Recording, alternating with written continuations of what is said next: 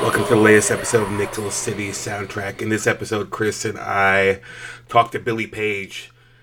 Billie Page has been around the hardcore scene for a very long time, and Billie's been in a bunch of bands from Lockjaw to Ceasefire to Killshot to Wrong the Oppressor and a couple more, I think. But we talked to Billie about her experiences in the scene. Billie's been around as long as I've been around, and Billie hasn't stopped going to shows, which is awesome because there aren't that very many of us that stick around and have been going consistently since we started going to shows, which in my mind is awesome. It may not mean a lot to other people, but I think it's awesome. So talk to Billie about all that stuff. Life. Billie has done these dance parties, which are awesome and have been very successful over the last few years. We also talked to Billie about coming out as a trans woman recently. So we broke that all down, had a good conversation, and it was fun. And thanks to Billie for coming on the show. See you on the next one. Peace.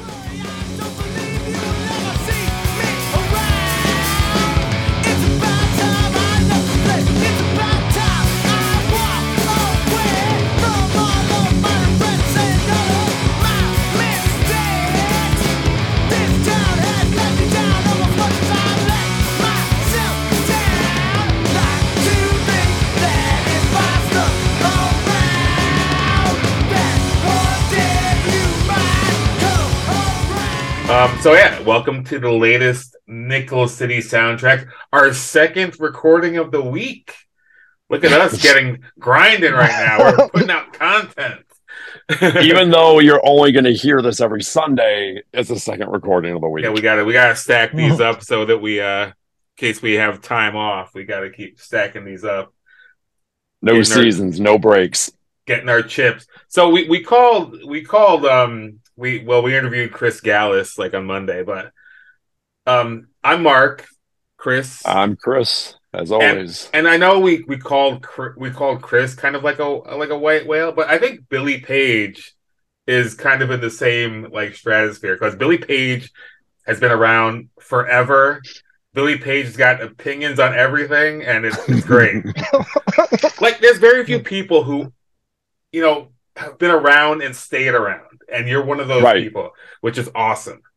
No breaks, no seasons. Yeah, I'll take the summer off of hardcore, you know? Right, like I'm going to disappear for 10 years and come back. None exactly. of that. Always the nice way to call somebody old. It's appreciated. Like I have such appreciation for people who stick around, and I do a podcast with 3 of them, so you know we gotta stick together. So it's cool. It's very cool. Yeah, like glue. So let's real quick, Billie, run down your resume for those who don't know. Okay. Well, the first band I ever played a show with was a band called Final Notice, which was like a hardcore metal band. It was me and my friend Chris, who was the drummer. The other people were more like metalheads that we found who lived nearby.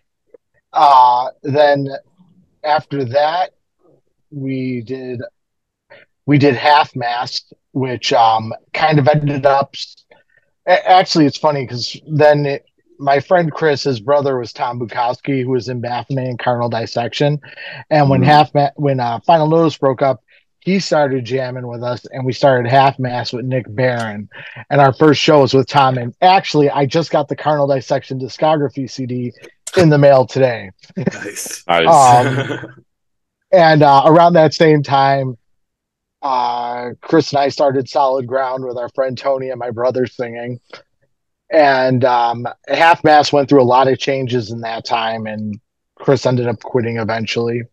Mm-hmm. And eventually I ended up being out of the band. Like my last show with Half Mast was my first show with Lockjaw, which was the first band I sang for. Mm-hmm. And there was Lockjaw, then there was Ceasefire with Sweeper. I'm not going to go into too long a story. Sorry, I realized I was rambling about all those. There's all good. So it was Lockjaw, Ceasefire, I can't. I have. I'm totally blanking on all this now. Is I Wrong the was in There Satan's Oppressor? was, Helpers. Yeah. yes. I was in Satan's Helpers for a little bit. Um, Wrong the Oppressor was a little bit more down the line. So we did Hmm. Kill Shot. Yeah. Mhm. Um, and then I then was Wrong the Oppressor after Kill Shot. Okay. And after Wrong the Oppressor broke up, I was in a band called it was called Nowhere Fast, and then Bitterness. It changed its name, which is a band I really like doing because it sounded different than Hmm. anything else I would ever intend to start. Then the Red Badge, and then Oh Wrong the yeah, the red Oppressor ended up badge. I getting forgot back about the red together. badge. Yeah, the Red Badge. We didn't end up doing a lot, but it was a lot of fun. Like it was a great bunch of people to be in a band with. Yeah, that was a who was in that band? It was Ron Douglas, yeah. um, Wasn't Jesse Matt. Banker in that band? Yeah, Jesse Banker was in the band. Yeah. Why do I not know any of those Matt names? Matt Backless and Dave Jednut. Yeah. Hmm. I mean, Jesse was in like Herod and stuff. Okay. Yeah, And Ron was like he was like the first like, like as far as like photographing models and in the internet age, I feel like Ron was like the first one that I Hmm. knew of who shot lots of models and stuff. So I don't know. yeah, Hmm. So that's a crew there. I feel like you're yeah. It like was missing a. like Bleed for Me. Didn't you Oh do yeah, I time was in in. Bleed for Me? Yeah, I did do. I was in Bleed for Me for a couple years. I can't. Or That like was Dirty after Bass or Kill something? Shot. Yeah, that was between Kill Shot and Wrong the Oppressor. Wrong the Oppressor started while I was in Bleed for Me. I can't believe I forgot about that. Uh, Bleed for Me like was a lot of fun, and I contributed some stuff musically, but that was more like Jay's band. Hmm. yeah. So sometimes I guess I kind of forgot about it because Jay was really like the driving force Hmm. of that Hmm. whole thing. But Bleed for Me was, I mean, again, that was a great group of people to be in a band with. It was Hmm. great to be in a band with Jay and Joe. Chris Gajewski played drums. We had Hmm. Guy played guitar. I can't think of his last name. This dude guy from Lockport. Hmm. But that was yeah. Again, that was all a lot of fun too. I can't believe that slipped my mind. But Yeah. And probably The because there's a Fire. couple. The Fire was Wrong the Oppressor. We just changed our Oh, name. Yeah. okay. Yeah, it was essentially the same band. But at that time, our drummer, we lost Joe Coonsey. We got a new drummer, Hmm. and it felt like Wrong the Oppressor was a bit, even though I really like that name, it was a bit of a mouthful. Yeah. So we were thinking, let's simplify it a bit and try and go with something shorter. Hmm. Which I don't hate that name, but I do like Wrong the Oppressor more. Yeah. Thus you Wrong the the Oppressor's a better name. yeah, thus the name came back Yeah, when you guys came back. Yeah. So there you yeah. go. There you go. So yeah, what else is there? Is there anything else? Any other bands that you can think of, Chris, since you know everything? Uh, I thought I saw you post recently something about like Pale or something like that. That was just one I'm not familiar Oh, with. yeah. That was a band that never played live. That was just a project. Jay Hmm. Galvin wrote a couple songs and asked me to come in and do vocals on them. Hmm. And I thought of the name Pale Day, which is a reference to a song from an artist who's I don't want to get into because Okay. he's not as cool as he was back then. All right. Uh, um, I think you can guess. Yeah. yeah, it's yeah.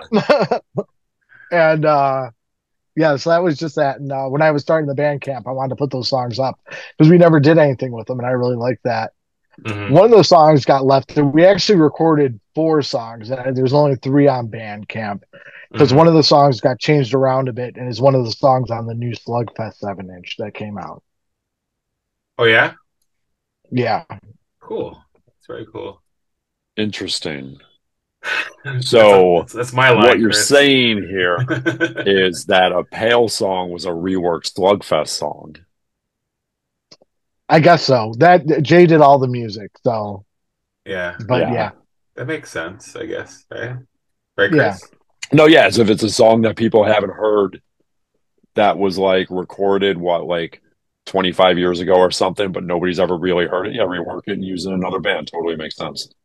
Yeah, it makes Yeah, because I don't perfect think he sense. thought he was going to do anything with it Yeah. at the Right. time. Right. Yeah, totally. Like, who knew that, like, the stars were going to align in a particular way for a new Slugfest 7 inch, Right. Yeah. you It know? sounds better with Slugfest doing it. Right. I'll go and listen to it and be the judge of that. There you go. So, so let's start how we've been starting of late. What is the record or song that you heard as a young person and was like, you know what? Hardcore, this is what I'm about. This is where I'm going. Like this is what I'm going to spend a significant part of my life into, whether you knew that in the moment or not. Slapshot, Sudden Death Overtime, the whole album. I was at a party. I was a metalhead.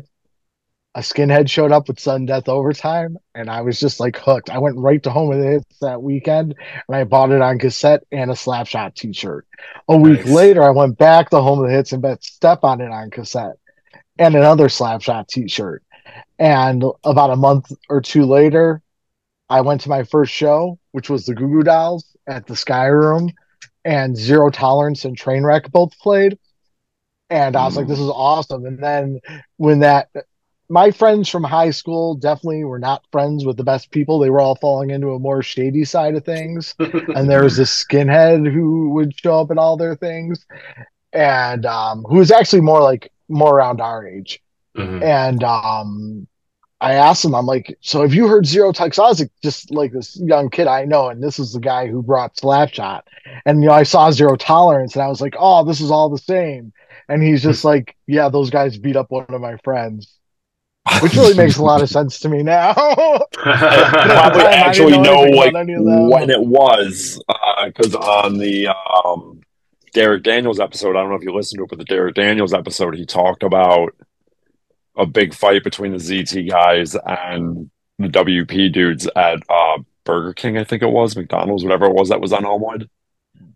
Oh. Yeah, I know any of the details. Like I'd only been to like one show at that point. Yeah, yeah. And I was like, and I didn't know anything about that band Zero Tolerance. They didn't have anything for sale. I got Hmm. a train wreck demo at that show. So I was just trying to find out like what's up with this band. Hmm. Yeah. And nobody could help me. I didn't really have anything. Like eventually Fuel the Fire was being sold at Home of the Hits. Yeah. And at that time I was like going there like every weekend to spend whatever money I had Nice. on whatever I could get my hands on. Yeah. What year was that? 1990. Nice. Yeah, How old that were would you? line up. I was like 14. Wow. Yeah. So I'm super stoked that it was Slapshot that drew you into this path because I don't think anyone else would say that. Yeah. Yeah, they were the ones I really hooked onto because I can't remember if because I was definitely in the metal then and watching the Headbangers Ball, Hmm. and Hmm. I probably saw Suicidal Tendencies and DRI at that point, Hmm. but to me they were just metal bands.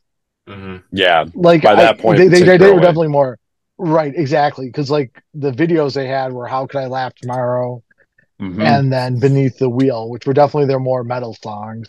Hmm. Yeah. So I would, even though those were kind of like leaning towards the right direction, it was when I heard Slapshot.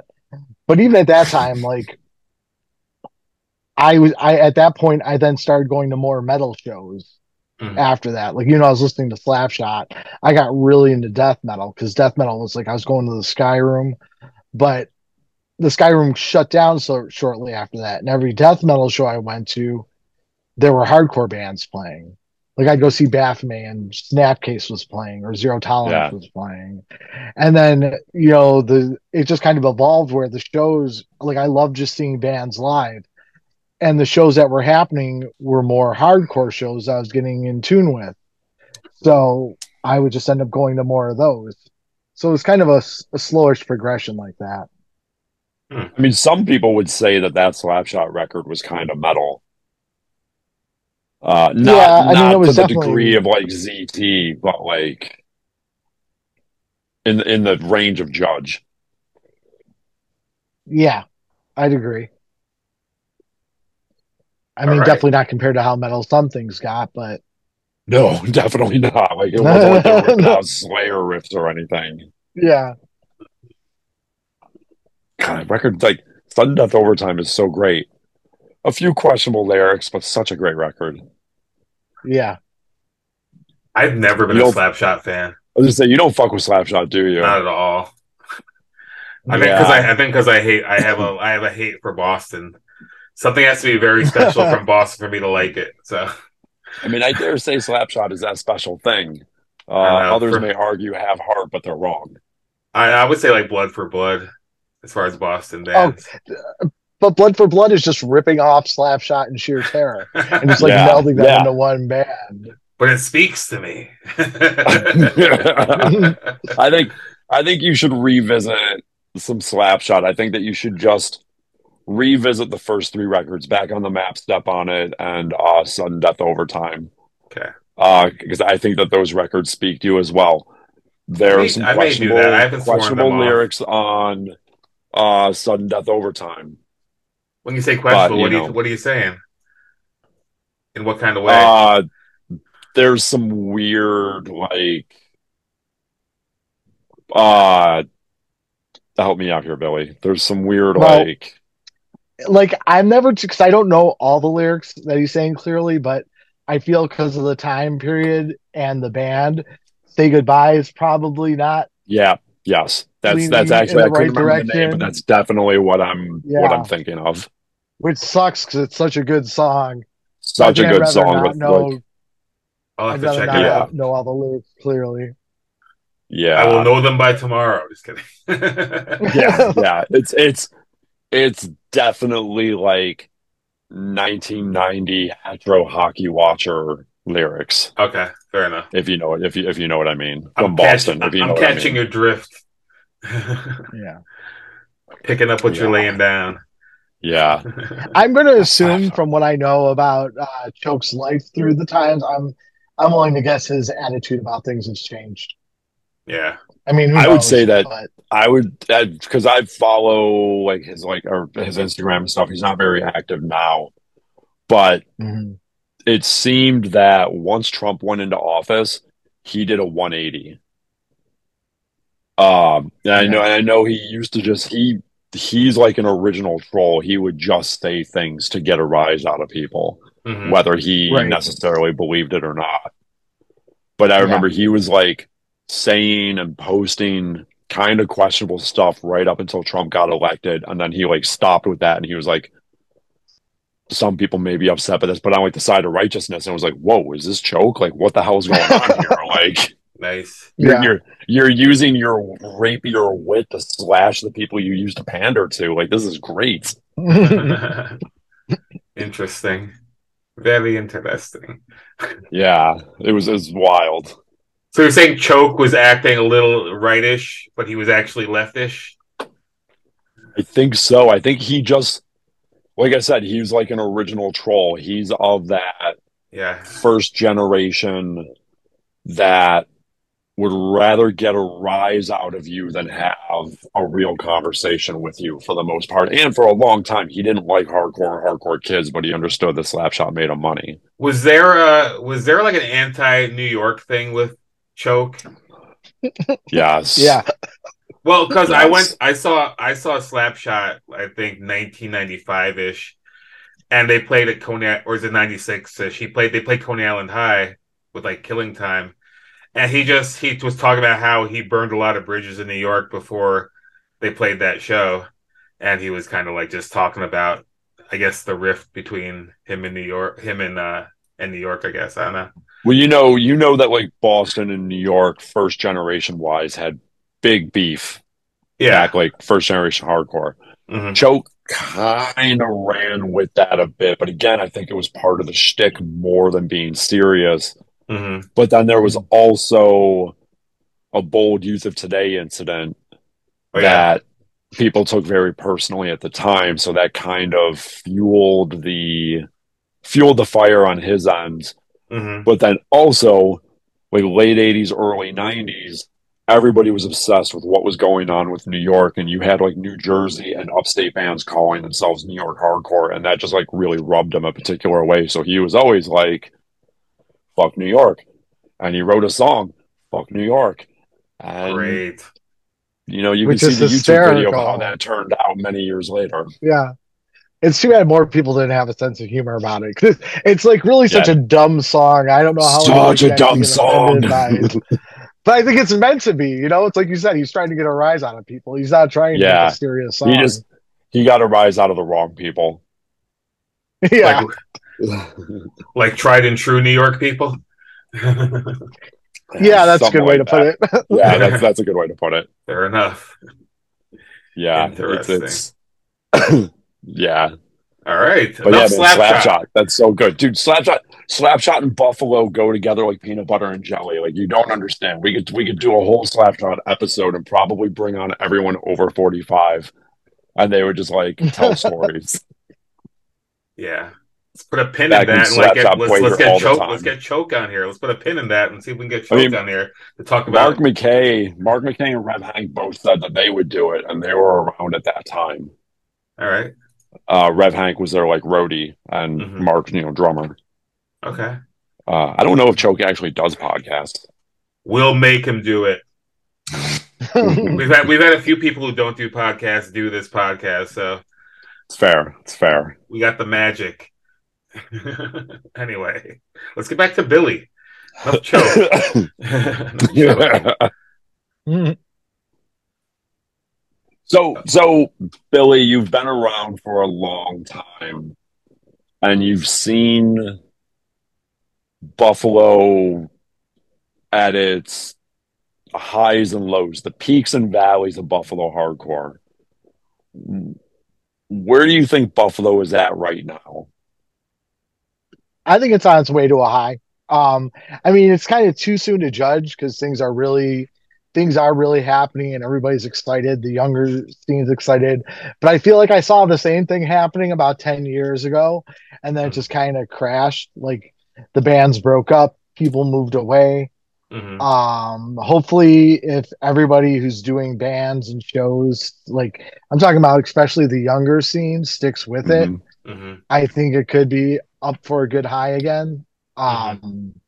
I mean, like I don't,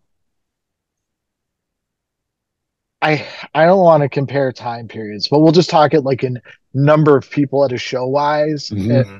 I don't think we're gonna get back to like what it was like in the late '90s, early 2000s, Mm-hmm. but that's okay.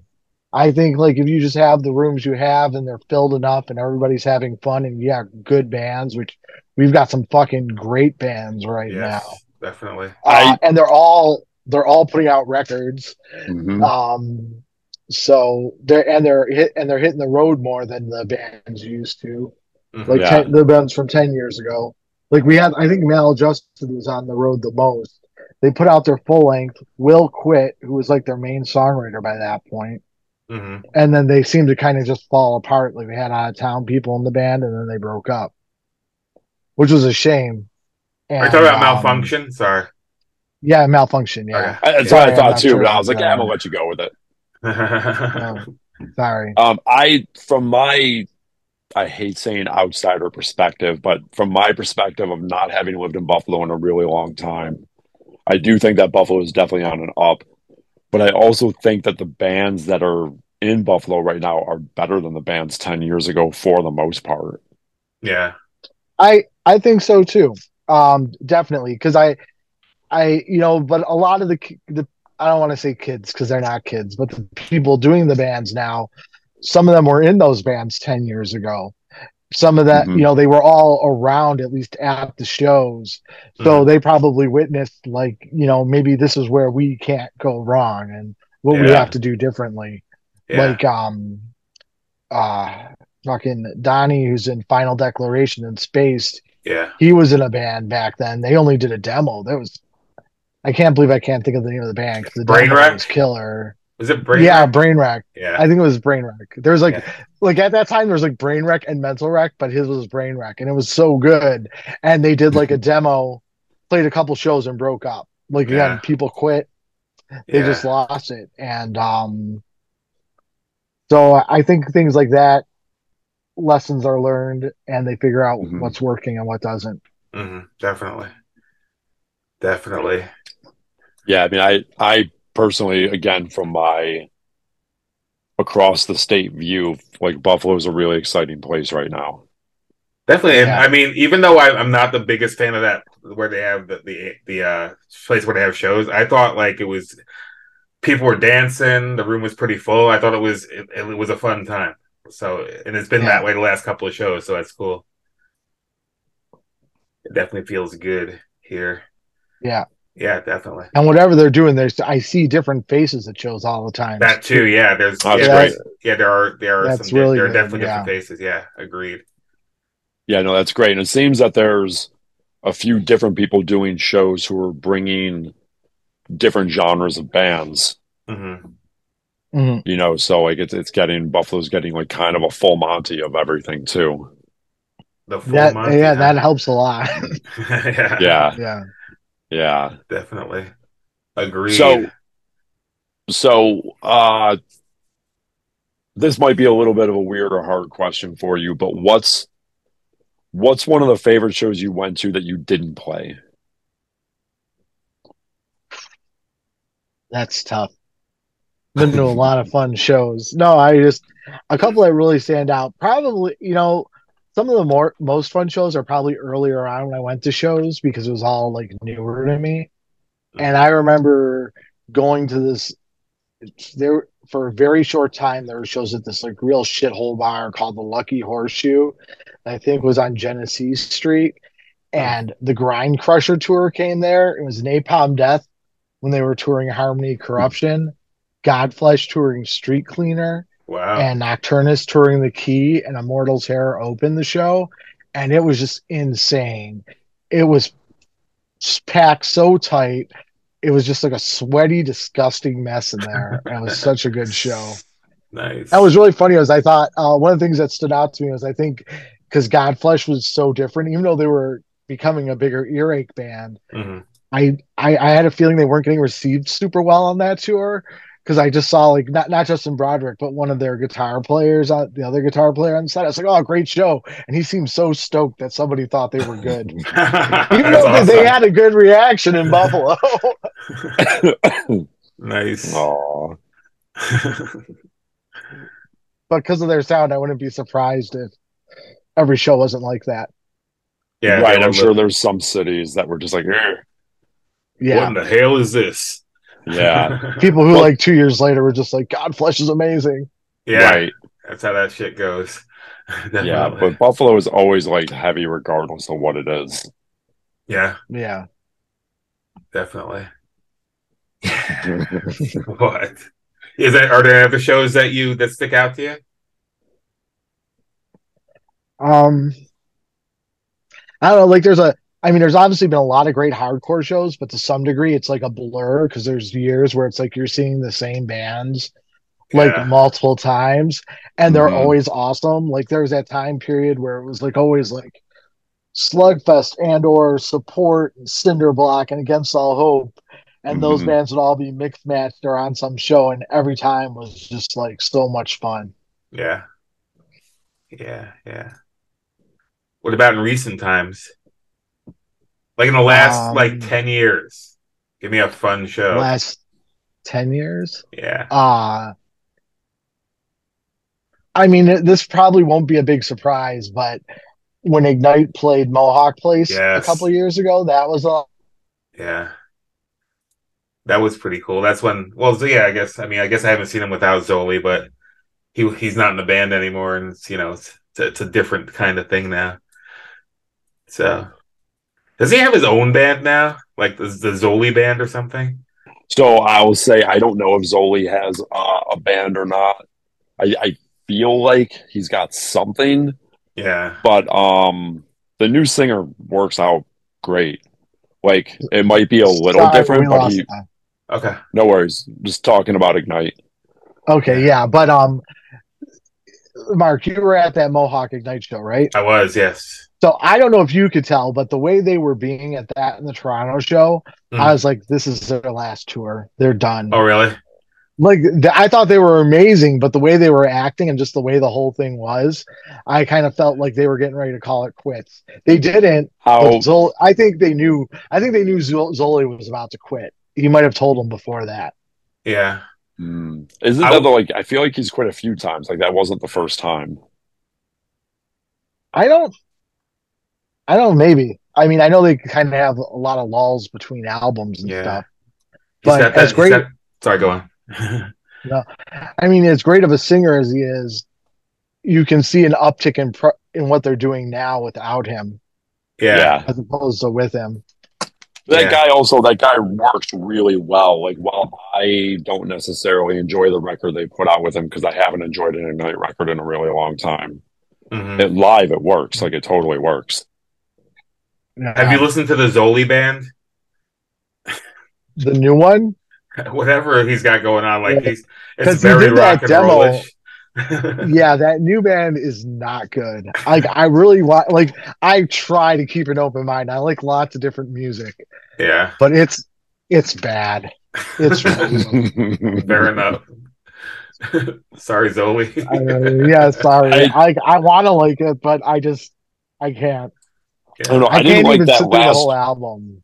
I didn't like the last record he did with them. I thought it Yeah. was like too polished and almost like hair metal. Oh, really? No, I get that. I didn't like it the first time I listened to it either. That's one of the reasons I was a little skeptical Hmm. about those last couple times I saw him. But around that time, I was like, I'm gonna go to the shows. It's been a while. I started listening to that record again, and I Hmm. liked it more coming back to it. But when I Hmm. first heard that last record they did with him, I didn't like it either. There were a Yeah. couple of good So songs. have you listened to they did do a new record with a new guy, right? Yeah. Yeah, I think Did so. you have you listened to it? Oh wait, they just have the one record with the new guy. Yeah, that's what I'm You saying. mean? Like, Oh yeah, yeah, I forget yeah. what it's called. It's called Ignite. Oh, of course it is. It's just the subtitle. Of No, course it is. How is I Maybe I it love haven't it. listened to it. It's my favorite hardcore record from last year. I love it. Nice. I'm gonna have Like nice? to. it's I just don't know if I listened to it. I'm think I'm gonna have to visit it and see because I I don't haven't listened to remember. Ignite since Past Our Means. yeah. I mean, it's So not going to bring back the feelings of that, but it's definitely more exciting Yeah. than their last couple records with Zoli. Yeah. so I Fair. really like A Place Called Home. That's my favorite Ignite record. What is it? I like that one a lot. Yeah. Yeah, that's like before that I didn't really care as we've talked about in the past. But A Place Called Home, I was like, oh, okay, this I get. Like, this is cool. Yeah, Yeah. Was that on TBT Records? I yeah. think. Yeah, yeah. What Yes. I Mhm. remember, yeah. Old Yeah. TVT. Yeah. Yeah. I Cool. love hardcore, but I hate the scene. So good. I think I've heard And that song. I don't know if you remember this, but I said that to you once, Billy, about how much I liked that line, and you were like, "Oh, that's funny," because I hate hardcore and love the scene. And I was like, "All right." Nice. I Nice. might have been Uh, feeling. I mean, regardless of still going to shows all the time, there are times where you get a little like even me and like I said, I like lots of bands, lots of music, but there's sometimes where there are definitely points where what was coming out was not very exciting. Yeah, yeah, definitely. yeah. But we So still speaking of persevere. that, like, what do you think of the current direction, for lack of a better term, mainstream hardcore, or I don't know what the other podcasts call it, but like the Procore? mainstream of hardcore is that see, but I don't consider like Pain of Truth a procore bands if I Yeah. understand their definition of procore, but I do consider them like a like mainstream hardcore band, like like band that most hardcore kids, you know what I'm saying? Yeah, Like, I know what you're saying. I guess that's not procore, but I understand what you're saying by mainstream hardcore. Yeah. What do you think, Billy? Yeah. I mean, I like if you count Turnstile in that, I really like Turnstile a lot. Hmm. so Um, so this raises the question: do you consider Turnstile a hardcore band? yes. Okay, I might need you to expand on that a bit. I mean, I've been Justify your answer. okay. I'm not trying to say this like, but I I like that band from like the first 7 inch. I thought was awesome, and it's Hmm. funny because I tell people this. I'm like, when I heard that 7 inch, I was like, this is so good. I cannot imagine anybody ever caring about this. Like it doesn't sound anything like they sound now, but to me, it sounded like something that people aren't going to like. It sounded like a '90s hardcore band, and Yeah. but they just kept Mhm. going, and every release they did was a little different. The Yeah. most non-hardcore release by a traditional hardcore sound is their newest record, Yeah. but everything else is pretty much, even though they go to somewhat different directions, are pretty grounded in hardcore. Yeah. So I'd still consider them a hardcore band at this point. Okay. I got opinions about Turnstile. I mean, our opinions have been spewed continuously. Well, I don't know. I don't And know. It might have changed, but I think oh, well, let's hear your changed opinion. I don't know if I don't know what I said before, so it might not be changed. But Well, let's see. Well, I mean, Turnstile. I don't think they're a hardcore band. But if someone says they're a hardcore band, I wouldn't argue with them like that. I don't I think was, it's an I was, arguable point. yeah, I was gonna say there's no wrong answer. It's just a matter of opinion. Yeah, it's fine. If someone says they're a hardcore band, that's fine. That's cool. You Yeah, know, I can it's see why all. somebody, especially by the last album, I get why people would think they're not. Yeah, But but I haven't seen anything about them to show like there was any dishonest change in direction. Like yeah, Oh everything no, they've done seemed pretty natural, and I've said from jump that they've gotten to where they have in a gradual evolution. There was no sudden change or like jerky reaction to something popular. Like they're the popular that people are making jerky reactions to be like. yeah. That's the thing yeah, with them. Like they're the real deal, and there's gonna be a bunch of fakers who are gonna try to be them, and then they're just not going to be. Like Yeah, no, tried and true. I think. yeah. No, and that's fair, and I support that. Yeah, yeah. Those guys deserve all their accolades. I think it's Come all a good. long way in come a long way in 2 years. I'm usually a hater as far as things, but those guys, all love to those guys. But the people behind them, I can't say the same thing about. All good I for don't know what those that guys. means, but okay. So, like any band who decided that they're gonna change their sound to get more popular after Turnstile, like fuck all those bands, every single one of them. Back to Billy. Okay, go on. Back to Billy. But yeah, uh yeah, moniker. so you have seen some interesting things happen in Buffalo hardcore. Are there any that stand out besides Tool opening for Zero Tolerance? I mean, if I thought about it long enough, I could probably think of some real interesting things. But again, everything's just been like such a it's been a cool, fun ride. Um, I feel like it's just I, I can't think of anything in particular. Really, I mean, I guess one thing that stands out was when and you know what, this is one thing that really stands out, and it's probably really important now to remind people of is when Buffalo Hardcore decided to not take the Nazis shit anymore, Mhm. Hmm. and just deal with them because I came in at a time where everybody was still being cool with them because it was like I think Galvin put it best. It's like, we were all just going to shows. Everybody just kind of left things alone. There were incidents sometimes, but nothing really, and it let them grow and get kind of more full of themselves. Like they could do whatever they want. And Hmm. that's where you have the potential for problems. And Hmm. I, eventually people were just like, fuck this. And then that's when it yeah, builds up to something like where we almost had a problem at that integrity show in Rochester. I Yes. mhm, mean, yeah, I know that was Rochester, but a lot of Buffalo was there. A Hmm. yeah, lot of Buffalo was there. yeah. And when people stopped doing that, they started hiding themselves. Like some of them would still come to shows, but they wouldn't like They be wouldn't fly openly any flags. skinheads. Yeah, Right. And yeah. I think about that a lot with everything that's just going on in the world in general now, Hmm. and about Mhm. how like we did try to play nice with them, and that's where it got us in a smaller kind of way. Then, and that's why that I always think of that as examples why you can't play nice with those types. Yeah. Yeah, I mean, I also think that to a degree it was a little bit of playing nice, but it was also a little bit of there was a fair number of those guys and they were all together. And while they were outnumbered by the show, they weren't necessarily outnumbered by any particular group. And some of those people on that side were like military or state wrestling champions, or you know what I'm saying? They weren't like Yeah, they some of them were kind of reasonably scary guys, and not many people were really willing to put themselves at risk like that. It was easier to get along than like get fucked up. The right. punk No, you're kids, right. Like, the punk kids didn't play that and they got fucked up. mhm. You And know, or like some one of the them did. one who got me into Slapshot, not even a year later at his show, threatened to break my legs so I wouldn't boo a band. So he's Um, one, and as much as he might suck ideally, I he's one who never went undercover though. He'd still show up at shows. Just he stood out. You knew who he I was.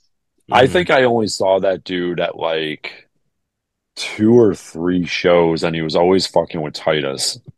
Oh yeah, Yeah, it's my crew. That man's my crew. I know. I saw him a few weeks ago. He was at the Bad Blood show. Yeah, he was. That was. I actually was. Yeah, I ended up hanging out with him a lot of that show. I hadn't seen him in a long time. Yeah, that's it's great. always How's he yes, doing? He's doing good. He's doing really good. He yeah, trains kids with weightlifting. He's still doing that. yeah, It's actually really funny because they're especially if you know Titus. I don't know if you'd find this as funny, Chris, but you probably would, Mark. yeah, His weight because Titus is not online. He yeah. doesn't Not have at all. social media or anything. And the way we would find that funny from knowing Titus, so does his weightlifting team. And they do run an Instagram for his weightlifting Yeah, I team. think I've seen And that. every post they hashtag Steve Titus. That's Yeah, awesome. that's great. That's awesome. And every time I see one, I always look to see if I can find him in the background. And Yeah. every Right, once but in a while, he's you'll find me he's staring at still because I was I'll gonna say catch him. he's I'll so he good. slips Like he's up. so good. He's not even in those pictures. Once in a while, he slip up and he ends up in one, and I make Yeah. sure everybody I know knows.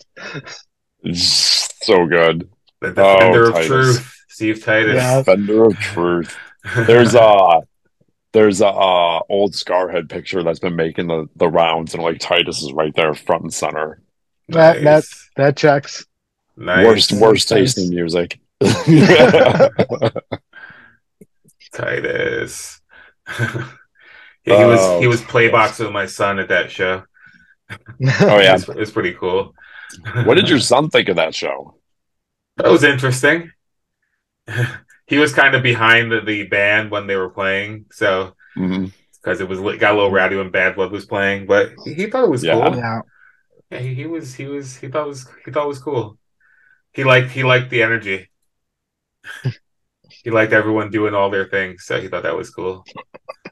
Billy, have you taken any of your kids to a show? they came to a show I played a couple of years Okay. ago. My youngest was way too young. I'm gonna remember it, Yeah, but none of them are into it. They're not into hardcore or aggressive music at all. yeah. Who knows? It might change, I mean, but I, some would argue you're raising them right. Guess that could be argued, right? I mean, to touch back on Slapshot, I guess like somebody asked Choke, like, "Oh, are your kids into hardcore?" And he's like, "No, thank God. That means I'm raising them right." Whatever, man. Hardcore rules. Best thing ever. But anyway, Best thing ever. it but my is. oldest does like Turnstile. Oh, well, there you Yeah, go. I was gonna say Turnstile is very family friendly, very inclusive. yeah, And they know what they are. Like they have those shirts that say like, what is it, like thank you for seeing me or something like that. Yeah. You know, and like other things, like they know what they're doing. yeah, yeah, yeah, yeah. I don't know about their Grammy fashion choices, but beyond that, they know what they're doing. Interesting choices they had there. There's got to be a hardcore kid stylist person, right? Someone who's in the scene as a there, stylist. there are. I don't know why they didn't tap them, Um, or if they did, like they need to reconsider what they're doing. yeah. Yeah, you got it. I mean, we're everywhere. Hardcore kids are in every walk of life, you know. So Everywhere, that's why it's cool. That's one of the reasons everywhere. why it's cool. There's always like someone who does something in the core and is into the So, core. so speaking of that, how do I word this question? What lessons did you learn in hardcore that you've taken into your like daily life? That makes sense? Yeah. No, mostly to kind of like look out and help people, not like in what people are doing and to like things that bring people, that they're passionate about and they're happy about to kind of help in whatever you can do in a small way to like support them doing it. I like we always carry, even though he's not as much into hardcore, even though he's been in some bands, the guy I DJ with, Jason Draper, he Mm-hmm. was in some punk bands. He came to hardcore shows. When we started doing dance parties, we carried that attitude of that into that. When there were other dance parties happening, like what we were doing, we were showing up to them. Mm-hmm. Even till this day, like with social media, I'll share what other people are doing in that scene as well as much as I will with hardcore shows. Mm-hmm. And that's all stuff that I gained from hardcore shows. It was like the ideas of what we did then and still do now. Mm-hmm. Chris, are you there? Yeah, I'm sorry. I don't know if I froze or something, but I was taking a drink of water. I felt that I was parched there for a moment and it got awkwardly silent.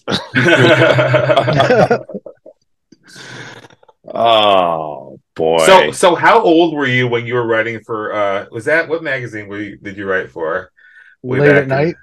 Yeah, like I remember seeing your column in that magazine before I ever met you. Yeah, that I was about probably 16 and 17 when I was doing that Yeah. because it's funny because the guy who was running it, his real name was Bill Gurgle, but he was better known as Angst from the band Rule. And Oh, Buffalo's the most real intense Rulers. band, Rule. Yeah, and I really liked him, and I go see him all the time, so we became friends. And Yeah. he asked me if I wanted to write for the magazine, and Yeah. I was like, sure. And like the first day he asked me that, he like gave me two albums that they got to review that weren't out yet, and it was Biohazard Urban Discipline Mm-hmm. and the second Only the Strong comp on Victory. And No. I was just like, oh, this is the best thing. And yeah, that's great. I got the 2 song ZT demo of to review for it also. That was never like really Wow. released. So Yeah. I was pretty like, oh, this is awesome. And I'd get into some not like regular hardcore shows, but I'd get into a couple of bigger shows for free. Hmm. Mm-hmm. Because they'd put me on a list to write a review of the show. Like I saw Quicksand and Helmet at the Armory for free because of that. Mm-hmm. Wow. And Snapcase, Sacred Reich, and Mal Havoc was at the Canadian band. Yeah, I They love played Mal Blind Havoc. Melons. I own a Yeah, Mal Havoc CD. Really? Yes, yeah. I do. And they played Blind Melons, and I got into there for free to write a review of it. Wow. So it didn't really So last very long, but it was fun. Yeah, very cool. I don't really remember the magazine, but I definitely remember Rule. What ended up happening with Rule? I remember that they always played Blind Melon, and Blind Melon had that weird thing where they would have a show, then they would have like an after show that Yeah, I was Rule was about to say playing. that. So the big Mhm. joke was that everyone opened for Rule, like KMFDM opened for Rule, like Sick of It Yeah, All opened for Rule. Like whatever yeah. happened with Yeah, Rule?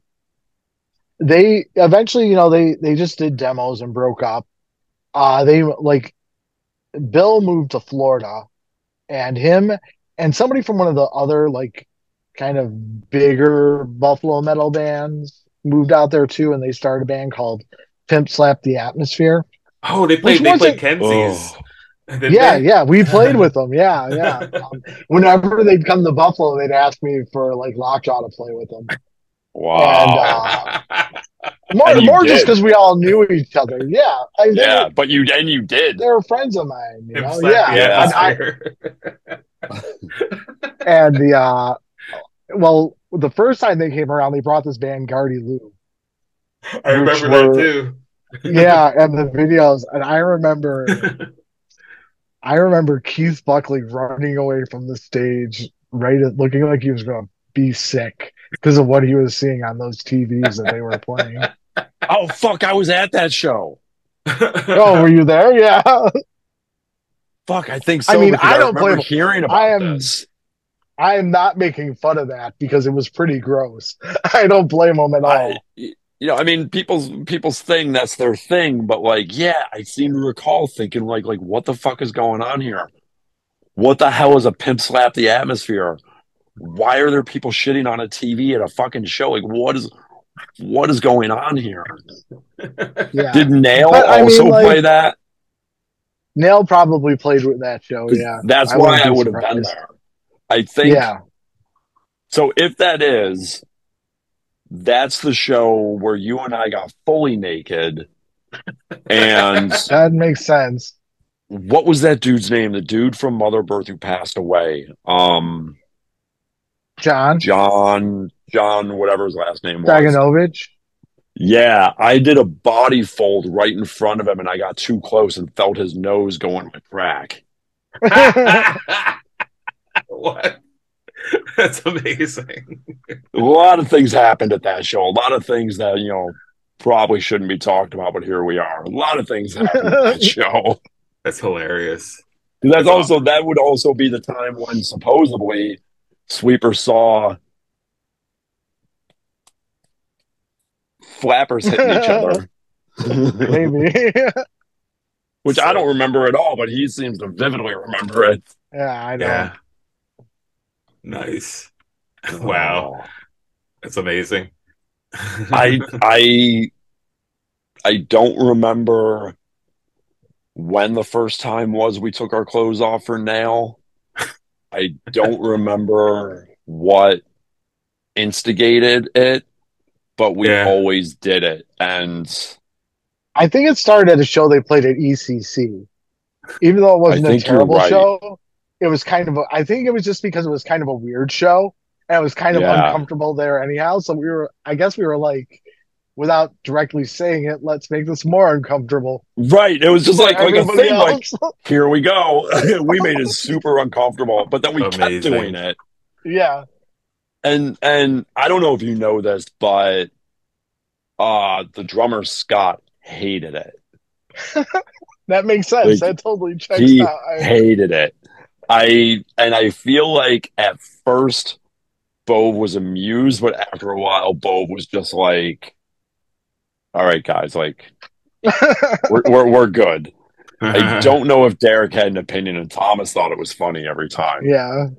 but I know Well, that Scott oh, hated it. I'd say Ugh, Scott was the most normal person in the band and Bove being the Absolutely was. second. So that makes Yeah. sense. I mean, they were all very talented. Yeah. yeah. I mean, I don't know, Mark, if you ever saw Nail, but Bove, the bass player, used all 10 fingers when he played. Hmm. Um, I remember one time saying, like, dude, you don't like move around or anything. He's like, watch what I'm doing. I don't need to move around. I was like, okay. Uh, I can yeah, hear him yeah. saying that. Right, right. And Scott, the drummer, was playing on like the smallest kit I ever saw, but the shit he was doing with it was like crazy. Like I feel like he had one tom. I could be wrong on that, but I just remember his kit being really small and him getting like crazy shit out of it.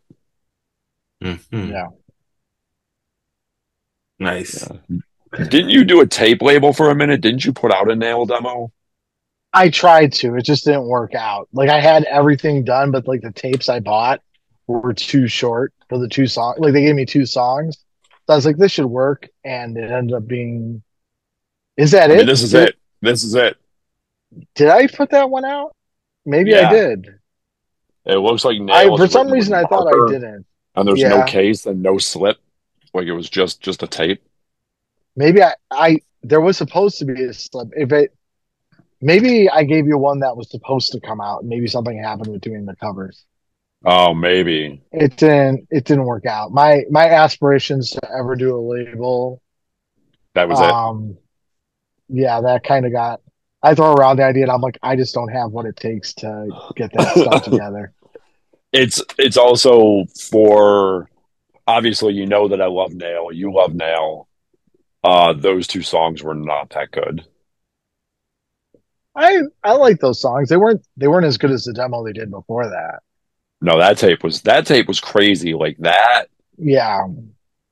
like a friend of theirs put that tape out, like paid for it. It was super slick, but he was Hmm. charging like $11 for it, Yeah. or $10 or $11, and nobody was really buying it. I don't have one because I didn't have $10 to spend on a tape. Mhm. Yeah. Uh, I, what were you gonna say? I I have one, but I think at that time it didn't like you're right, it was because they weren't really a known band, but I Hmm. liked them enough and it was basically had enough songs to be a full length. And full Pretty length much cassettes at that was. time were $10. So it kind No, of I understand why that guy was selling them for like $10 or $11 or whatever it was. yeah. Like I don't know how much at the time a tape cost to make, but I think he did them a disservice by charging that much for the tapes if he could have gotten away with six or seven. What are we looking at here? Middle of the picture. Look at that. This is But where am I? Or did you do it no, without me? no. This is during Torn Apart in Erie, Pennsylvania. Oh Oh yeah, I yeah, I definitely wasn't remember there that. for that. Yes. No, I definitely did it a couple more times without you. I didn't Oh, realize that picture existed from that. I think the last time I ever got naked for a band, it got caught on video. It was Nice. Drunken Orgy of Destruction. We played with them in a basement on Windspear with Bleed for Me. And I just came jumping out from behind their drum set, naked into the crowd. And like a couple years later, they put out a home video, and that show was on it. And I totally forgot. And I'm watching it, and there's my bare ass just flying across the screen. it's so good. So good. That like somebody needs to bring that shit back. You can do it, Chris. It's not gonna be me. It's not gonna be me. Nobody needs to see that. Says who? Nobody needs to see that. Hmm. Oh, the naked nail mosh. But as I was saying before you put that picture up, I feel like he did them a disservice by selling that tape for that much because I don't know how many people bought it, but that tape they could have done things with that tape, and I don't think he even gave them any tapes to send to labels. I think he was making them buy the tapes from him too. Hmm. So they never Oh really like yeah. did anything with it. Like he was trying to be like kind of pro about it. And I remember we were like, because Nail played those weird barcore shows, Yeah. Right. and I was like, yeah, I'll sell the tapes. And I was going around the crowd trying to sell the tapes, and dude was following me to make sure I was selling the tapes. Really? Yeah, it was a weird thing because Nail didn't have many hardcore friends. Their friends and supporters were like people that they grew up with, Hmm. and they didn't really get hardcore. And I don't know that everyone in Nail necessarily got hardcore either. Hmm. Like Nail was Yeah. like to me, and tell me, I want to hear your opinion on this, Billy. But like Nail to me was a band that was caught between two worlds, and neither world really cared about them because they didn't know which way to go. Right. Because that was the time of Biohazard. All the metalheads Right. were starting to sound a certain way, and Nail Nail kind of fell into that, even though they weren't sounding like Biohazard. They were kind of No, but cut from that same cloth. they appealed to the Biohazard fan, and they were before VOD, but they were doing a very much VOD thing. Yeah, and they weren't really involved enough in the scene. Like they definitely No. liked hardcore. Like I know Derek and Thomas liked hardcore, but they definitely weren't like going to shows the way the rest of us were. Hmm. Yeah, but There were also some stigmas where go ahead, say what you're gonna say. people thought they had Nazi connections because Yes. like which they they definitely were not, but I understand where they came from because we all grew up in the same neighborhood. There, Hmm. when Yeah. I said my friends were getting involved with a shady crowd, that was their friends too. Like Yeah. Derek and I went to high school together. Hmm. Our friends were the same. Like I know where that all came from, Hmm. and so it's unfortunate, but none of that really helped things either. Yeah, they were definitely, like I said, they were caught between multiple worlds and didn't get to enjoy the glories of any of them. Uh No, yeah, it's a shame. Like Nail is definitely one of those bands that just kind of fell through the cracks that like nobody talks about anymore. yeah. Oh. I don't know how much people talked about them then in a positive way. There was Hmm. a brief period where it looked like things were going to start turning around, but then it They just were they didn't. were on a rise, but then they split. Like they split up. Yeah. Like Thomas quit. Like they would actually were booked on a couple of hardcore shows, but Thomas quit Mhm. That's the because they same were going Thomas who to. was in Mother Birth. Yes. Yes. Okay. So he quit Nail for Mother Birth because from my perspective, and one day we'll have Thomas on and he can discuss it. Mm. But Thomas wanted to be more engaged with the hardcore scene, and the rest of the band wanted to explore other things. Okay. And I really like that tape that you had a hand in, Billy. To me, that tape was a little more new metalish than the other stuff they did. Hmm. And I'm not sure if that's the direction necessarily they wanted to go, but like the three of them and Thomas were not on the same page. Yeah. And Mother Birth was who Thomas wanted Mother Birth, or I'm sorry, Mother Birth wanted Thomas from the start. That's who they wanted. Hmm. Yeah. And they had to run through a couple of people before they got there. Hmm. And then that didn't last very long. No, no, it That was didn't. like And then he one did that demo, and band. then Didn't they do a C? Oh no, they did a CD with somebody else. yeah, no. But Thomas was in a band with, I believe, Nick Gonzalez called Spitfire and the Rebel Yell. Dalvin was in that too. Oh, was Galvin in that too? Okay, I think he was that the that makes drummer. sense. Yeah, Okay. yeah. There's a whole stint of bands that Galvin was in that nobody knows about because it was like the barcore scene.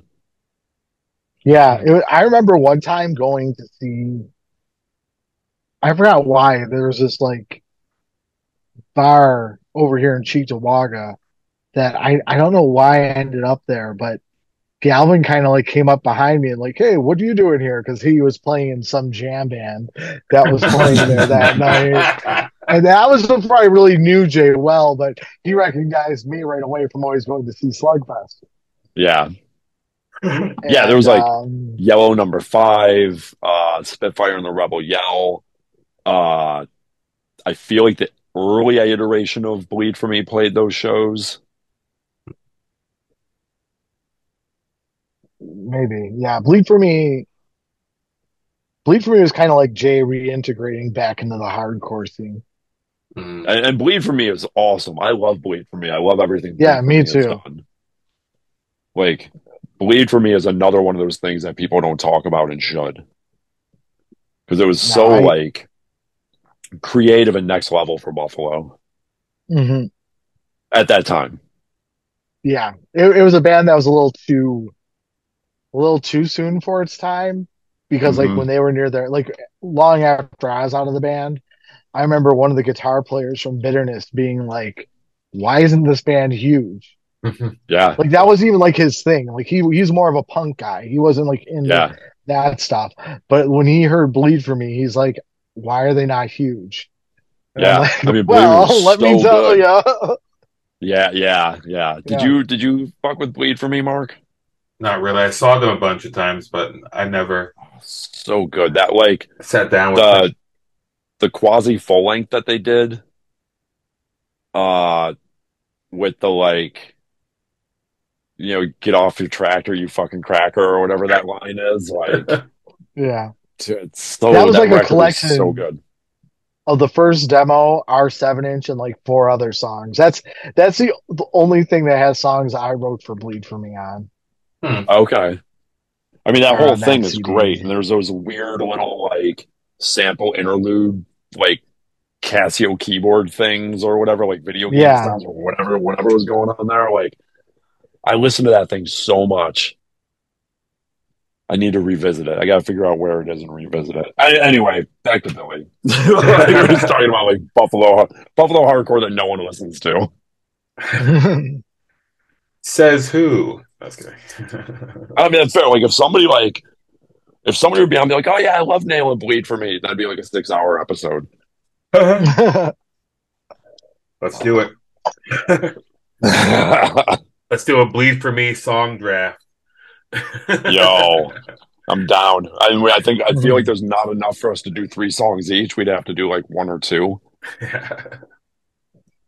but I'm Yeah. down. Like that 4 song one with like the Descendants cover and what are the other songs on it? There's the like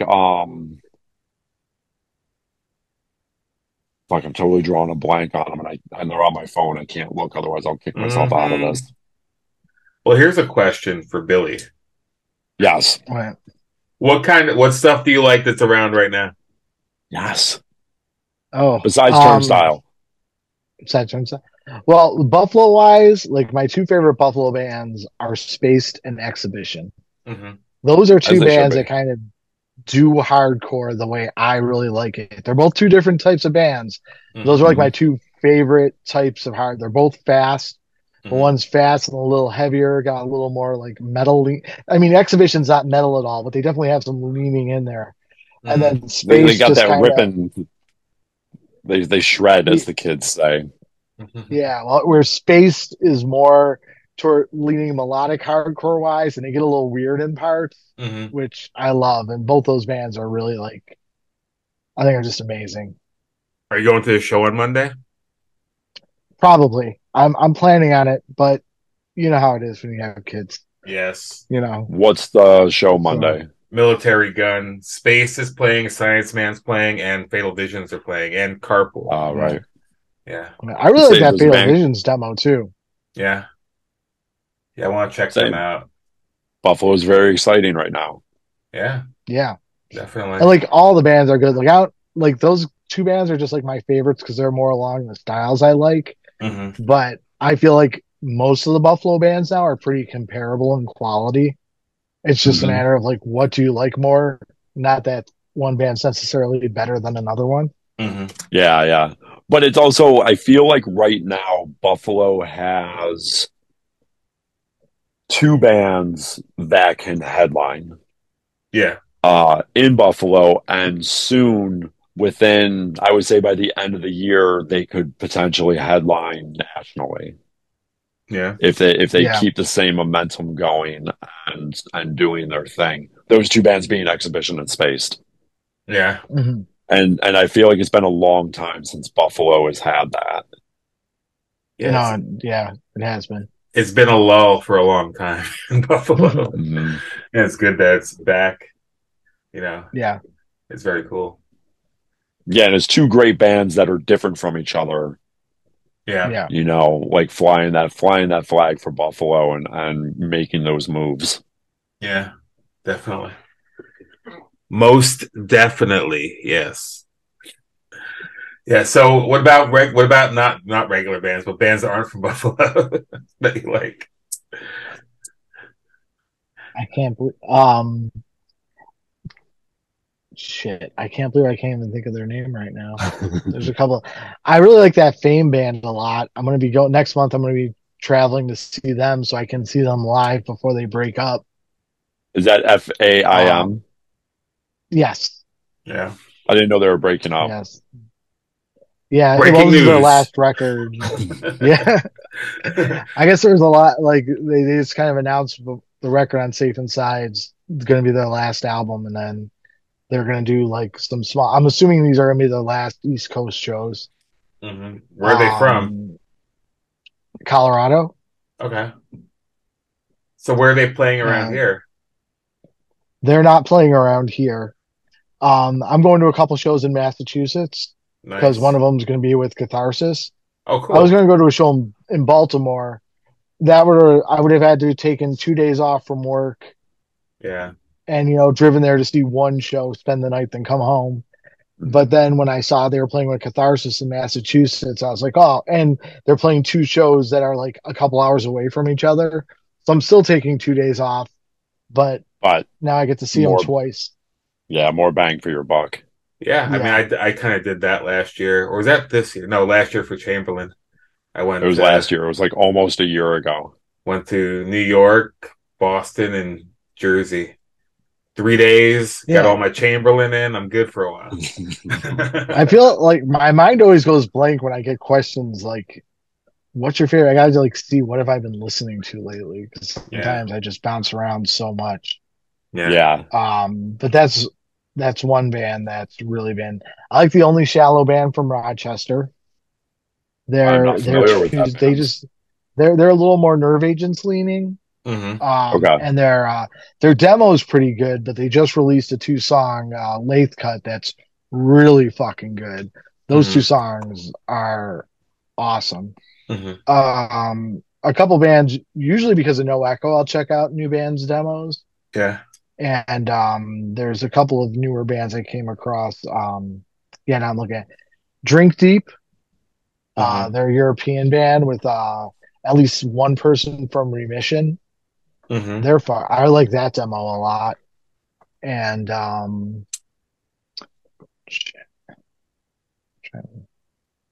oh, and that's who it is. Hard to know. The new Rochester band, which hmm Mm. is like Rory and Rob. A bunch of the usual suspects are doing another like bastard hardcore band. Cool. And that Planet on a Chain band is Yeah. really fucking good. hmm I was Cool, kind of cool, cool. I expecting them not agree. to be that good because I was like, I really like that name. I'm like, I doubt they're going to be as good as the name, but no, That that does album was happen. fucking awesome. It's an interesting name. I don't understand it, but yeah, I dig that No, I band. just like the way it sounds. It's different. Yeah, that's There's what no I'm other saying. bands called It's Planet on a Chain. yeah, it's got a it rolls off the tongue well, but again, it's like yeah, they're not going to be that good, but they are. There you go. Yeah. Here's a question for you, Billy. How did you end up contributing to No Echo? How does that like come about? Um, a couple years ago, I think it was like probably right before the pandemic. hmm He put out a call to people being like, I'm trying to collect stories about 90s hardcore bands. If anybody hmm has anything they want to contribute. And around that time, um, Gus was talking about trying to do the music to dance to Slugfest release as a 12-inch. And when he hmm was doing that, I was like, well, Interesting. can you let me? You know how like when people do things like that and someone who's not related to the band will write like a little something Hmm. about them. Yeah. I asked him if I'd be able to do, if he did it, if I could write something because I had something to say about. Because Slugfest was a very not just because they're friends and an old band, but they were a band that really had an impact on me, hmm and probably really started my attitude about everything and how I think about hardcore. Yeah. Not just because of things Scott said live, but because of the actions and things I Yeah. saw of him and Jay and Tim, like all of them. hmm And so I had a lot to say. And as it looked like that wasn't going to happen, and No Echo put that out, I shot the idea to Carlos. I'm like, look, if I wrote an article about Slugfest, would you want that? And he hmm was down. And he was just like, if you ever want to write anything else. So I'm not like a usual contributor, but since I've done that, some of my friends will reach out to me sometimes being like, could you do something for No Echo? hmm Um, I think one of the few things where I just reached out to a band was when I did the Nightbirds interview. Mm-hmm. because I was Hmm. supposed to go see their last show, and I like that band a lot. And I was like, oh, I've never seen them.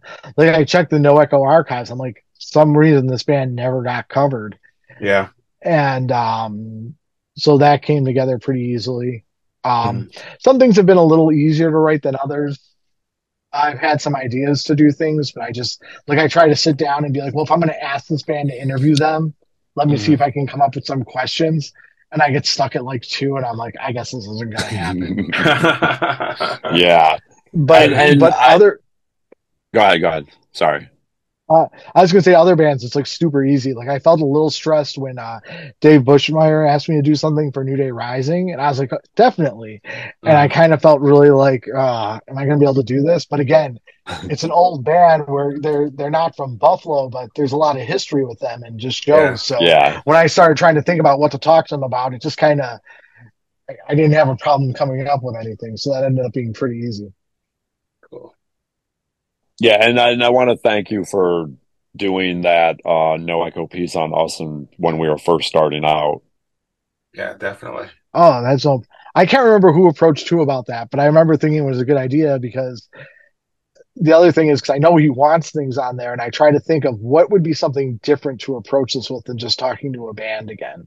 And Yeah, I think yeah. around that time I can't remember if you guys asked me or if the idea struck me when Rob um Antonucci asked me to do something about it because he put together a book about Achilles, Yeah. which I thought was just really interesting that this relatively smaller Rochester band Yeah.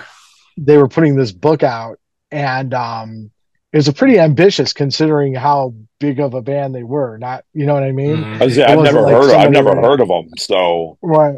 And so I was like, yeah, sure, I'll do it. So he sent me the book. I read it. It's like, because he's a graphic artist and everything Yeah. about it like looks really good. Rory's a really good speaker and writer. Yeah. So it all came together like awesome. And like I said, it's very ambitious for a band of their size to do something like that. Mm-hmm. Um, so I thought that was a cool idea to write about that also, because again, it was something that I wasn't seeing people talk about, Yeah. mhm. Yeah, and that's that's it's all important. yeah, it's Mm-hmm. all important. Whether a person likes it or not, it's all important, and it should all be to some Yeah, degree documented in Mm-hmm. some capacity, in some format. Mm-hmm. But that is Yeah. so ambitious to do a book on a band that, like I said, I don't recall that band's. Not that I'm like an encyclopedia of like hardcore or anything, but that's very ambitious. I hope that they did well with that. Yeah. Yeah. yeah, It I was a think the nice way looking they did book. it, Yeah. yeah, I think the way they did it made it, because I think with like Amazon, they have this way where people can publish their own book, where it's Mhm. like a made to order kind of thing. So I think Yeah. it's a little like less risky to do it that way. Mm-hmm. Hmm. I mean, there's probably some upfront costs that I'm not aware of, Yeah. but Right, I'm it probably sure. limits someone being like, I'm gonna print all these books, Right. you know. Right. But like I said, I think it's the way they did it. If you were to come across it and you weren't familiar with the band, but you read it, I Yeah. think it was done well enough where it would make you want to check out the band. Cool. Hmm. Cool. Cool. Cool. It's interesting that hardcore has reached hardcore specifically more so than punk has reached a point where people are writing books about things and doing books because I feel like punk has had that for a while, Yeah. but like hardcore is really starting to get into that. Mm-hmm. Like it's I can't wait to see what the first few like band books are gonna be. Yeah. Yeah. They're Like coming. where's the like I would say where's the Chromax book, but that's already been done twice. But you know what I'm saying? Like Yeah. Yeah. I guess there's a sick of it all book. You know. there is a Sick of It All book, so I guess I'm like fucking stupid and Derek should just delete that whole little thing. But no, I was thinking more like who's gonna write a zero tolerance book and who's gonna buy it? You're gonna write the zero Mhm. You tolerance one. know, if I was a writer, I would, but I've given up on those fantasies. Like Yeah. if it's not fantasy, I'm not writing it. I've got Though it the would be interesting. to do a zero tolerance book that has actually nothing to do with zero tolerance. Like it's Yeah. just like, Got the Burning Fight book. It's a good yeah, hardcore book.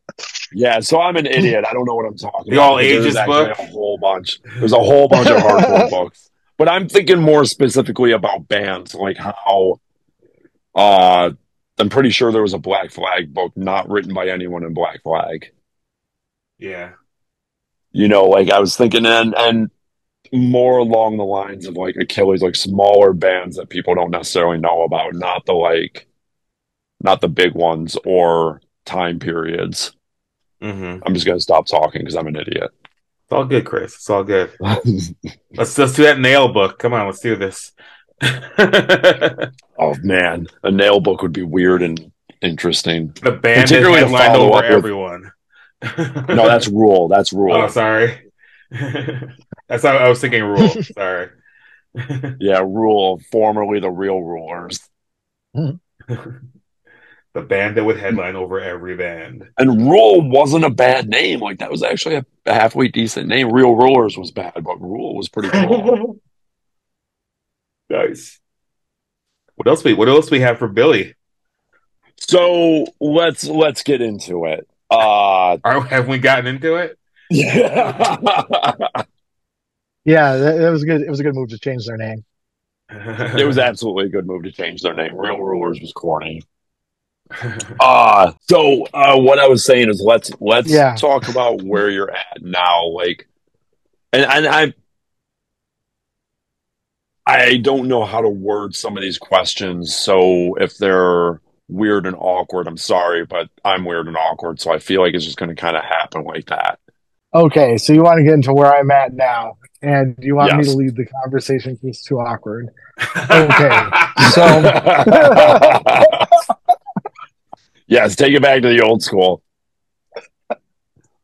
okay, so about um maybe about a year and a half now, I came out as being transgender. Mhm. I Anybody who's hearing my voice, which is one of the things I'm most dysphoric about, can't tell, but I think if you see pictures of me now, it's obvious I'm a trans woman. Mhm. Um, it was a very talk about awkward. That was a very awkward, uh, long term thing to come to. Mhm. Um, and but I to sum it up easily, it's something I wish I came to terms with a lot sooner.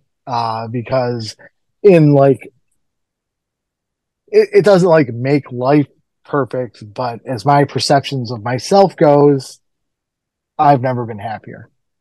Awesome. Yeah, it's great. So Talk about awkward. Yeah, that's great. yeah. No, it is. It is great. I'm trying to strategically word the next question because this is new. Wait, when? So first, when you did come out,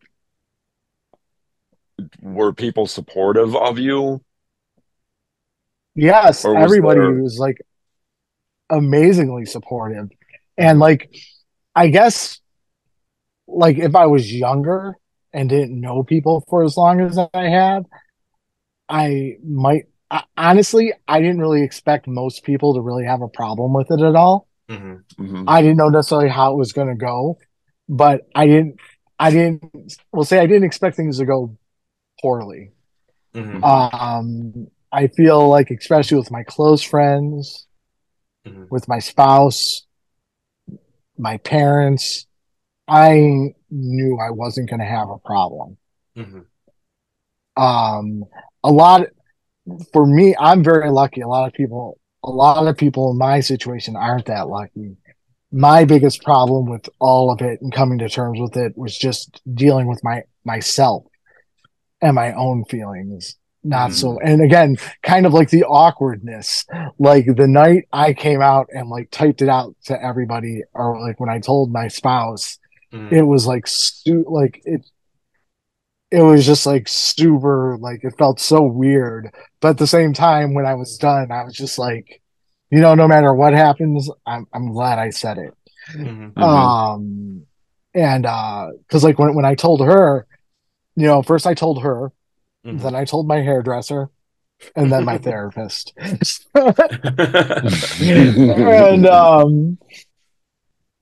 And the and she was like, so like what's your game plan? And I'm like, I really don't know. I don't have a time, like I didn't have a timeline. I Hmm. was seriously like driving back to Buffalo from a show I drove out to in Pennsylvania. Hmm. And that night, like I kind of just pulled to the side and I was just like, now's the time. Hmm. And I just like spilled the whole, like for some reason at that moment, it just felt like this is the time. And I did it. Hmm. Hmm. Yeah, no, it's Um, it's it's it's wonderful that everyone was so supportive. Like I saw when you made the post about it, like all the positive messages and comments, and it was great Hmm. that from my perspective. Yeah, that's how it should be. You know, I mean, yeah, I wish everybody could have that because I mean, regardless of all the things I say, like how I feel better about myself, and even with all this positivity around me, there still are a lot like there's like so many years of like you're kind of programmed to think a certain way yeah. that it Hmm. kind of fucks with, and none of that. It doesn't like all go away even when you accept it, Hmm. so that kind of stuff like fucks with you, and like the dysphoria, like there's been points where I mean, it's only been a year and a half, but like if I Yeah. go like a month or two without feeling dysphoric at all, I'm kind of like, oh, I got past that. That Yeah. Hmm. that's behind me, and then just something hits me, and it's like, fuck. Yeah. Yeah. It's kind of a weird thing. It's kind of like it's it's obvious to me now. It's not a new feeling. Like Hmm. I've heard other people see this too, like other trans women and men, that they didn't even realize that what they felt was dysphoria until they started transitioning. Hmm. And then you kind of see this negative attitude you have about yourself and your appearance in a different, like it's kind of different than just being like, oh, my hair sucks today.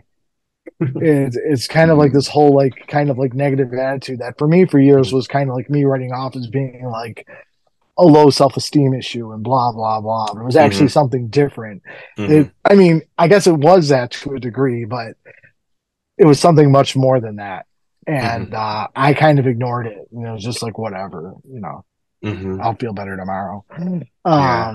But even that, like even when you have those bad points, when you know what it is, it's easier to deal with. Hmm.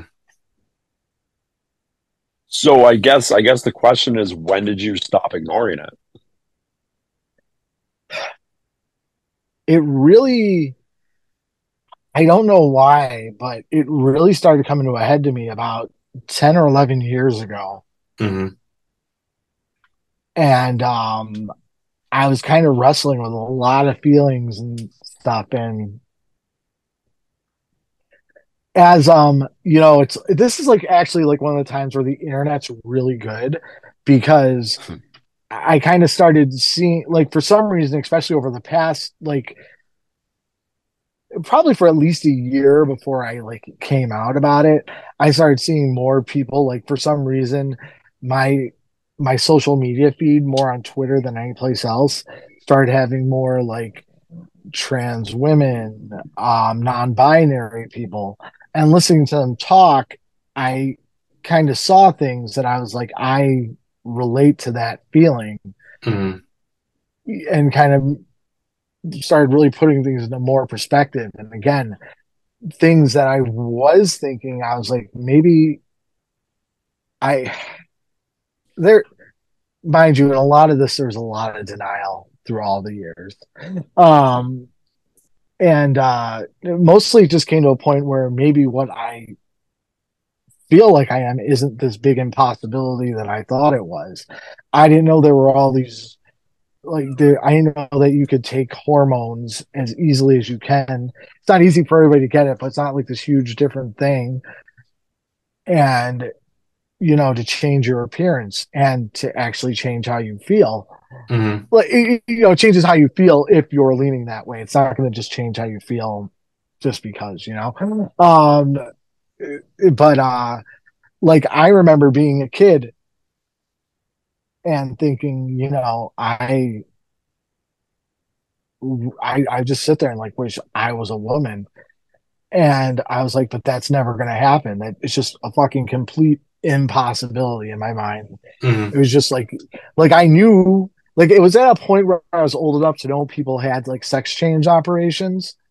It's Hmm. called different now. Now it's like gender affirming care and blah blah blah. But back then, it was a sex change operation. And I was like, Yeah. but that's something for rich people. I'm Mm-hmm. never going to be rich. Like that. That's how my Hmm. mind was. So I just like blocked it. And I was like, so in my mind, it's like, this is just a phase. Whatever it is, I'll outgrow it. Mm-hmm. And as I came to terms with it, and even now I'm realizing how bad that denial was, where kind of like old feelings, like something will happen that I'll remember something, like how I felt watching a movie or something when I was even younger. And I was like, wow, I totally was like in that much denial. I forgot about all that. Mm-hmm. So it's it's something that was really like a long time coming. That's like always been there, but I would just ignore it. Yeah, I feel like one another good thing about social media too is like I've seen how like like the people around you have supported you, like especially like Jen and stuff, and like it's cool that because a lot of people, like you said, a lot of people like either don't get support or or they get no support or they get or Opposite of like or support. or they Yeah. get negative reactions and everything, because that's a Mhm. lot of what I see. Maybe I read the stupid comments on people's things and stuff, and I always see Never, negative things on like online. it's never, it's just never read the comments. Never read the I'm comments. always expecting a negative. Yeah.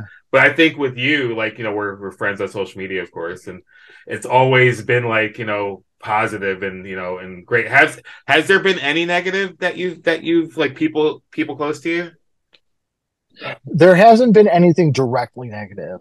Okay. There are a couple people who I have cut out of my life Mm-hmm. because even though they didn't say things directed towards me, Mm-hmm. after coming out, I would see them like or post things about um supporting the idea that trans women don't belong in women's sports, Mm-hmm. which is a transphobic dog whistle that was used to kind of start up everything that we're where we're at today. Yeah. So Hmm. I just don't, maybe I'm being oversensitive, but I just don't have time for that kind of bullshit and people like that. So Hmm. I just like I'd see that and I just block them on everything. I didn't explain. I just kind of cut them out. I don't think it's being overly Um sensitive at all, but just to say that. No. yeah, I Yeah. it's No. just like It's. Go ahead.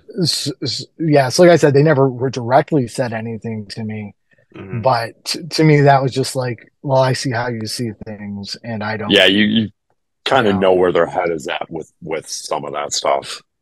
Yeah, and it's like, and if one thing that I've noticed is kind of being more honest with myself. I kind of realized I can't ignore my feelings about things, Mm-hmm. just in general, Hmm. not just that. It's kind of made me more aware of how harmful that can be.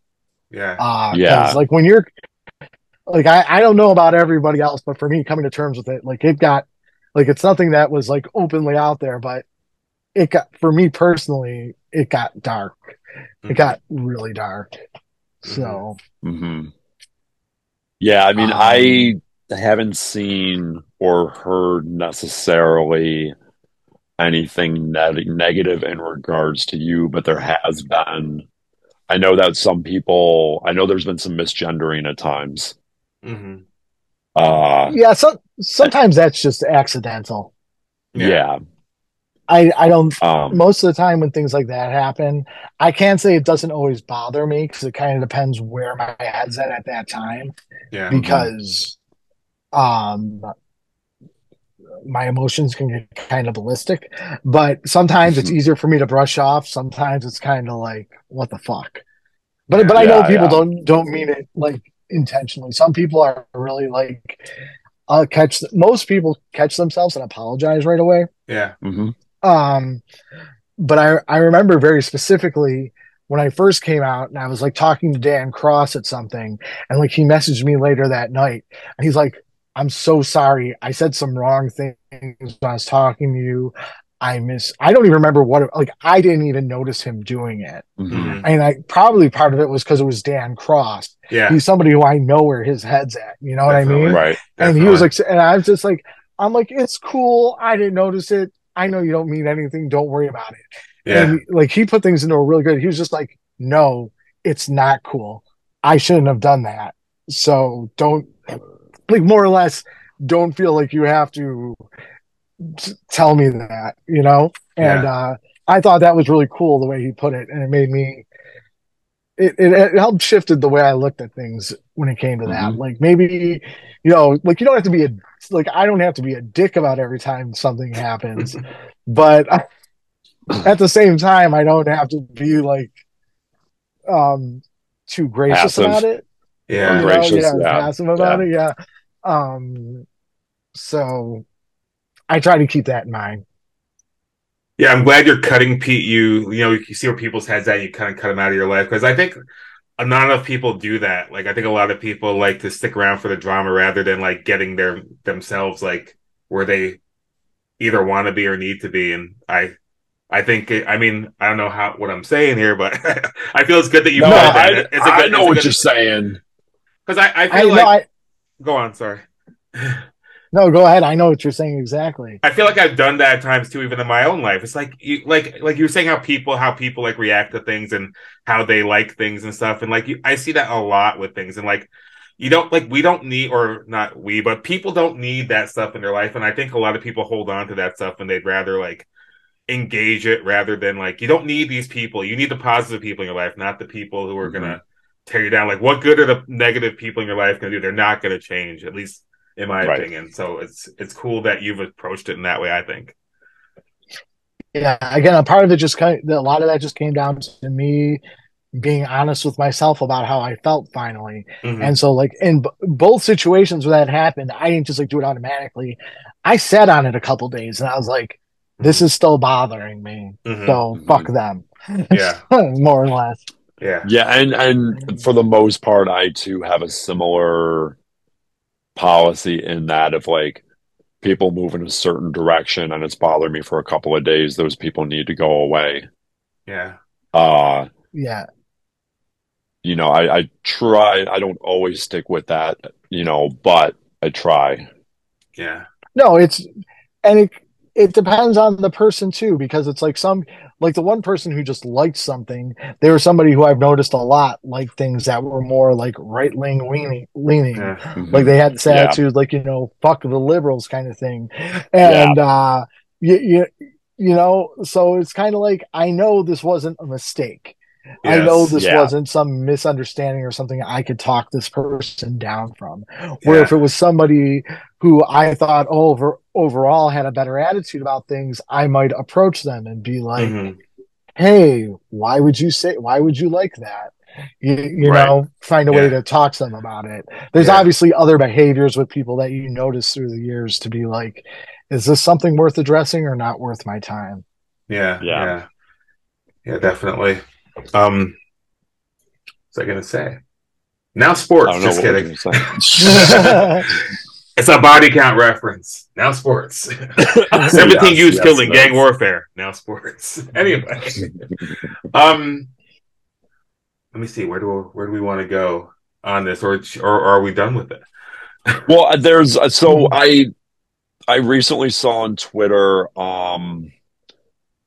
what the hell is their name? Somebody had suggested that there's a difference between transsexual and transgender. Are Have you noticed or paid attention to like those kind of politics? I generally don't. Um, Unfortunate. Well, you know what? Sometimes fortunately, but unfortunately, and something I'm trying to change is that I'm not very involved or know much about what's happening in the trans community. Mm-hmm. I over the past like maybe a little less than a year, I started going to some like there's a trans support group in Buffalo that I've been Hmm. trying to make it to meetings to. I went to a trans wellness conference, and I've been trying to go to things like that to try and get to know that community. Like I do think it's a negative thing that I don't really have many trans friends.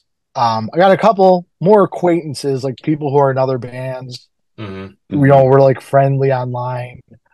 But there are differences in the trans, like whether you're a trans woman, a trans man, and non-binary. I do think you're a trans individual. There are obviously different things that happen to everybody. Mm-hmm. Everybody has their own journey. There's like the similarities and there's the differences. Hmm. I don't. I really don't even know what the term transsexual would mean anymore. It's and I could be wrong. I'm not saying anybody's wrong for using it in a positive way, but In the my Go ahead. I'll finish oh your thought before I say. from a very limited and uneducated perspective, unless there's something I'm missing, I always see it as kind of a dated and maybe meant to be derogatory term. So the context that I was seeing it under, it was a trans porn star who's been around forever, uh trans man. I cannot remember his name to save my life, but he was saying that he's transsexual and not transgender, but he also seems to be right leaning. Mm-hmm. So and I could be totally wrong on this, but the feeling I kind of got is that right leaning trans who are pushing the drag queens or sexualizing children narrative are calling themselves transsexual. But I could be totally wrong on that because again, it's just like a thread that I Mm-hmm. saw on Twitter and just kind of like browsed through, but just seeing like the vibe of certain things. Yeah, Uh, it's a weird aspect that I've come across hints of where you do have people in the trans and in the gay community who kind of team up with that side. I I can't understand why if they really think it for some reason or if mhm. they think if shit really goes down they're going to be left alone because of it, I think those which people. I think those people are grifters. Like they yeah. people will listen to them because they have that right leaning perspective, so they can go talk on whatever right leaning show, and people will Mhm. listen to them and buy their books and listen to their podcasts, whatever the fuck they have, and that's their whole grift. And I don't understand Yeah. how it's like that in any walk of life. It's just Yeah. Yeah. stupid that the people will go against their own interests Right. to make a No, buck. it's like the whole turf movement where they're teaming up with anti-choice groups. It's Mm-hmm. like Yeah. you say you're feminists, but Yeah, Yeah. Yeah. everything you're Yeah. doing It's is like, contradictory to that. yeah. yeah, and you see it in unions a lot, union members who vote against their best interests Mm-hmm. and then complain about how things are. It's Yeah, curious how people would just go against their best interests like that. Yeah, it doesn't make any sense. But yeah. like anything, just because a group's a minority doesn't really get them away from other problems. Mm-hmm. Like you Hmm. definitely have like one problem even though I haven't seen it that much, but one thing I see a complaint come out a lot is that trans women of color will complain about how like white trans women, like obviously they don't mean everybody, but Mm-hmm. there are ones who are definitely racist and kind of Hmm. throw other people under the bus. And there's one in particular who I didn't see what she actually said, but I buy it because of the context I read about it in, where she said something racist and somebody called her out on it, Mm-hmm. and she wouldn't backtrack or apologize or even think about what she said. Like her ego got a bit too much of her. Like, Hmm. I'm not racist. And that, like, the whole idea of that kind of rubbed me the wrong way. I was like, well, she's probably racist then. Yeah. Because things like that happen. It's like Jen's very involved with different social groups and things. And if somebody tells her, you shouldn't say something like that, she doesn't argue with them. And like Mark knows Jen, she's Yeah. can have a lot of attitude. She will sit back and think about what that person said and change and make the necessary changes to not make that mistake again. That's what someone who's an ally should do, an ally for any group. Hmm. Hmm. You know what I mean? It's like you should listen to what the people in that group are saying and not just go by what you think. It's like, so that was kind of disappointing to come across things like that, but not Hmm. surprising. Yeah. Yeah, definitely. Curious who that is. But I don't even know how to pronounce the name. I know what her screen name is, but I don't Yeah. even know what the proper that's pronunciation that's is. that's fine. People are Yeah, it's people are yeah. strange. It's Yeah. People are like, strange. not to change the subject drastically, but it's like these people who, like, you see these what these people were saying behind the scenes about like Trump and January 6th and stuff, yet they still like will follow them, even though these people do not give a shit about them. They're just like Wait, behind the scenes saying what? I'm sorry, I missed that. all those text messages like between the Fox hosts, and they're talking Oh, shit. They were talking shit about Trump, like oh, still stop the steal. They knew the shit was bullshit, but they were just it's like if you're calling me names behind my back and then I'm still friends with you, basically. It's like yeah, that's yeah. basically what they're doing, but they're like, oh, but you gotta. So speaking on the stop the steal thing, not to completely go in another direction, But we're but it doing just it. popped into my head, but we're doing it. The whole thing about the police leading the QAnon shaman around the Capitol building, taking Yeah, them to various rooms to try to get in. yeah. I don't know how to feel about that because that video almost seems fake. What are you talking But about? on the other side of it, it's everything was just so calm and there was no one else. Like this guy is just with like three or four cops and there's no one else anywhere. Yeah, But then on the other side of it, I also felt that a lot of cops were involved in that. definitely. You know which way Yeah, cops there's no way they lean. weren't. You know which Yeah, way a lot of cops Mhm. lean. But anyway, back to Billy. back to Billy. Enough of it. Enough of this nonsense. How This. many times have we said that this episode? Yeah. So, I'm assuming your kids have just been like, everything is cool. Yeah, everything's cool. My oldest thought they were just like cool. And then a couple months Yeah. later, they came out as being non-binary. Yeah. I Um, mean, Hmm. so, um, so yeah, so we're definitely like that. That's kind of a big focus for me on like where I can see the differences of things yeah. because it's kind of the same, kind of different. And, for me, it's like I gotta watch myself because they're not me. They're on a different journey. And sometimes I Hmm. see Hmm. things where it's like, I remember being younger and feeling that way. And Yeah. like the way they brought it up to us, I was like, wow, if I was 11, this is how I would probably act about it Yeah. too. Yeah. Hmm. But I gotta remember not to put too much of myself into that idea because Hmm. um non-binary means you could go either way how you're feeling, and that's awesome, you Yeah. know, Hmm. and that's a part of that where it's like, yes, I'm very much binary. I feel a certain way, Hmm. and Hmm. so I got to remember not to like at first I was kind of putting my own journey onto them. And Hmm. I gotta try not to do that. And I Hmm. try to ask them questions and see how they're feeling about things without sounding like I'm trying to tell them what they should do because they've got to figure that out for themselves. Hmm. Yeah. That's good parenting there. Yes, it A is. lot of parents. I mean, we've seen it all. Like, their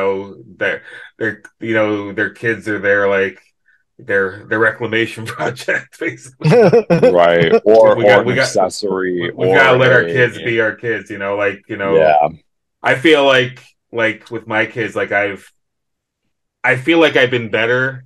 I mean, not that I'm a perfect parent, but I feel like I try to listen to them and all that stuff. I mean, it's not always been the best, but I hope that that's I approach it in that way as well. Like I want them to be who they are and stuff like that. So Hmm. yeah, so it's good. You're a great parent, Yeah, Billy. Yes. thanks. Both of you and Jen, great people. Oh, thanks. I've seen you We're online. You trying. guys are great parents. Just kidding. The No, you guys are internet awesome. You says. you guys are awesome though. Like I mean, you guys are Yeah, great. So, 100%. Like yeah, you guys 100%. are great. Oh. Or you two, you people are great. Sorry. You know what I mean? Yes. Sorry. I'm fully aware of that because I know, like, I've been around, like, if people want to be called something or want to be referred to a way, you need to respect that. Like, that's one thing I don't understand why people can't do that. Like, just because Right. And, things are a way you want it to be doesn't mean it's the way that the person wants to be referred to, not how you want to call and them. and to piggyback off of that, don't get defensive if you misgender or make a mistake, just apologize and move on. Don't make it about you. It's not about you. Be respectful. Yeah, be At respectful. least I hope I'm being that That way. no, that is like pretty much the best way to do it because sometimes normally it really is it's just the best way to do it. Just move along. If you're just like, sorry, I didn't mean that. And but sometimes that's not even always necessary depending on the situation. You know what I mean? Yeah, definitely. It's Hmm. like cause sometimes it makes it more awkward if people do it too much. Hmm. Um, because I think most people are like I said. Sometimes it depends on that. You can always tell where a person's head at, which is definitely unfair to the person. But some days I'm more sensitive to those things than others, and Hmm. which I fucking hate. It drives me nuts. Hmm. Um, but at least That you're at more least sensitive sometimes to I'm it. aware of it. Hmm. Yeah, it's like I wish I could just kind of be like on a steady just more in a steady way with everything than just Mhm. being like some days it's like what the fuck and then other days it's like whatever you know Definitely. but it's a Definitely. lot more intense than that like in my head and it's worse when Yeah. I'm not aware it's happening and I don't realize till like a day later like wow. Yeah. Yeah. What are you reading, Yeah. Chris? Nothing. My notes. Got them So quiet notes. yeah. Just because I have notes doesn't mean I can't make it awkward. Uh, let's go into this direction real quick, and then we'll finish up. Let's talk about briefly the transmission dance parties and Smiths versus Cure nights. Okay.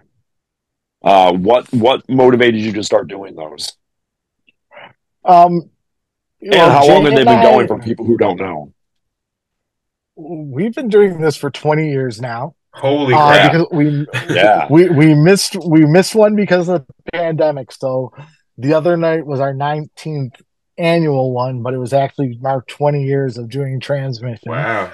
Um, crazy. Jay and I we were helping a friend move, well, a friend's girlfriend move, um, to Buffalo, and him and I were in a van for a long time, Mm. and we were talking about it, and neither of us had ever DJ'd anything.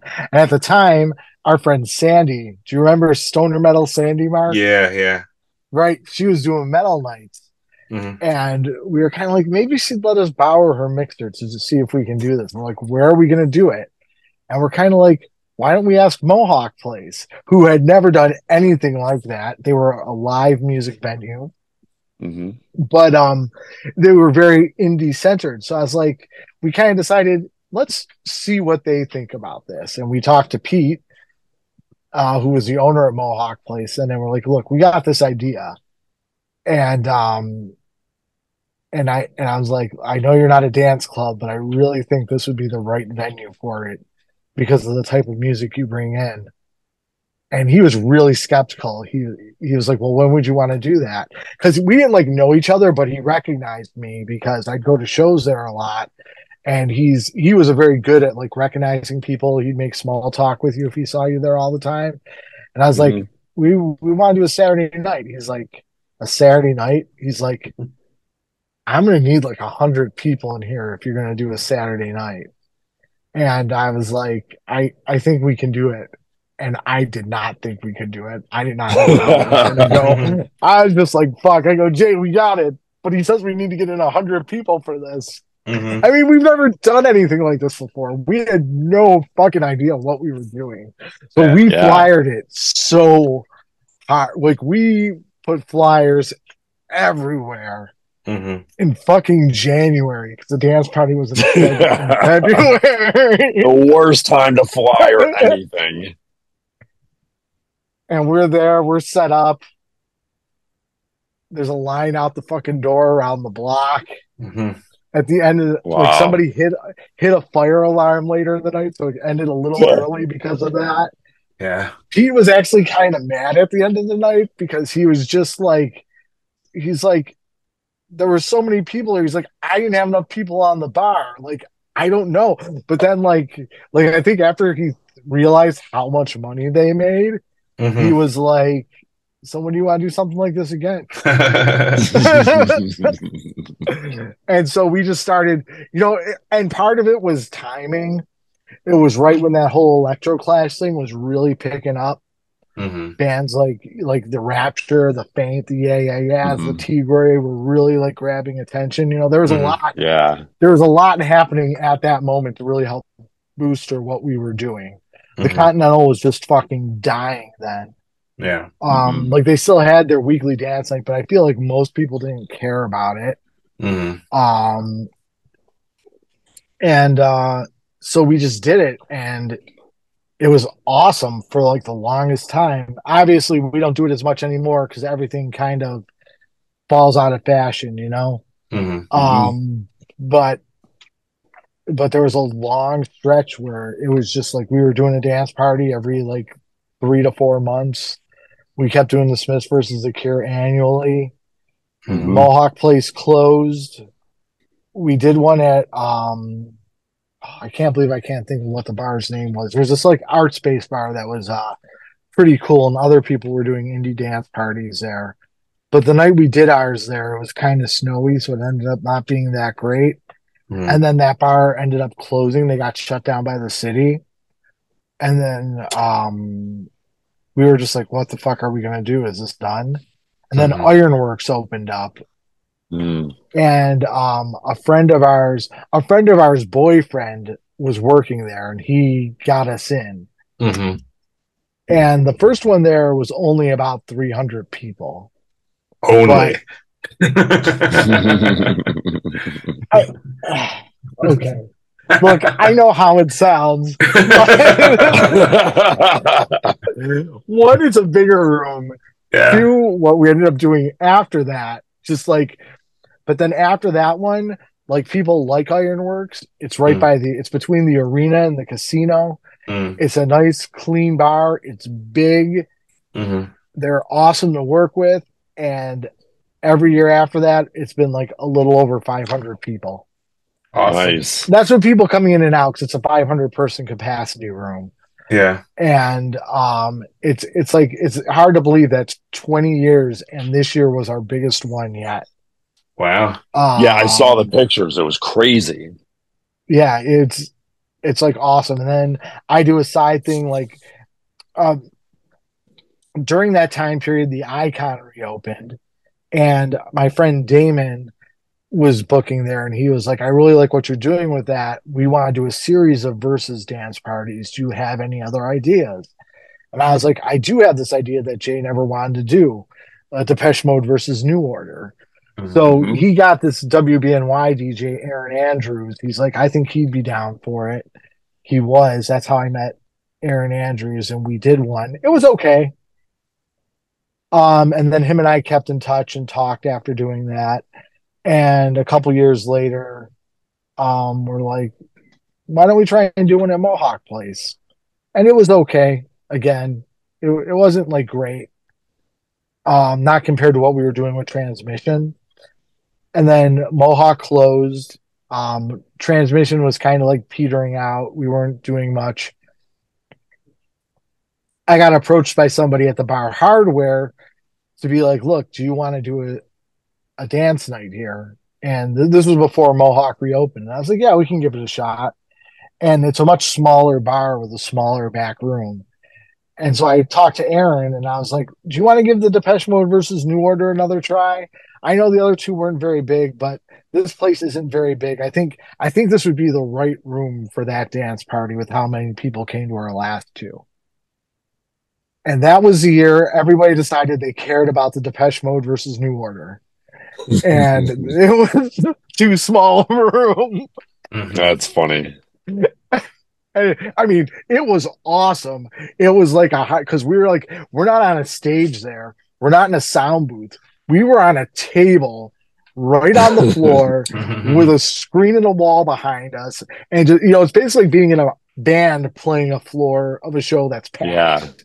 Yeah. People are right there, which was awesome, except when their drinks got a little too close to our equipment. Right, of course. So then after that, we've been doing it. Now we've started doing that every year because it's just like people decided they cared about it.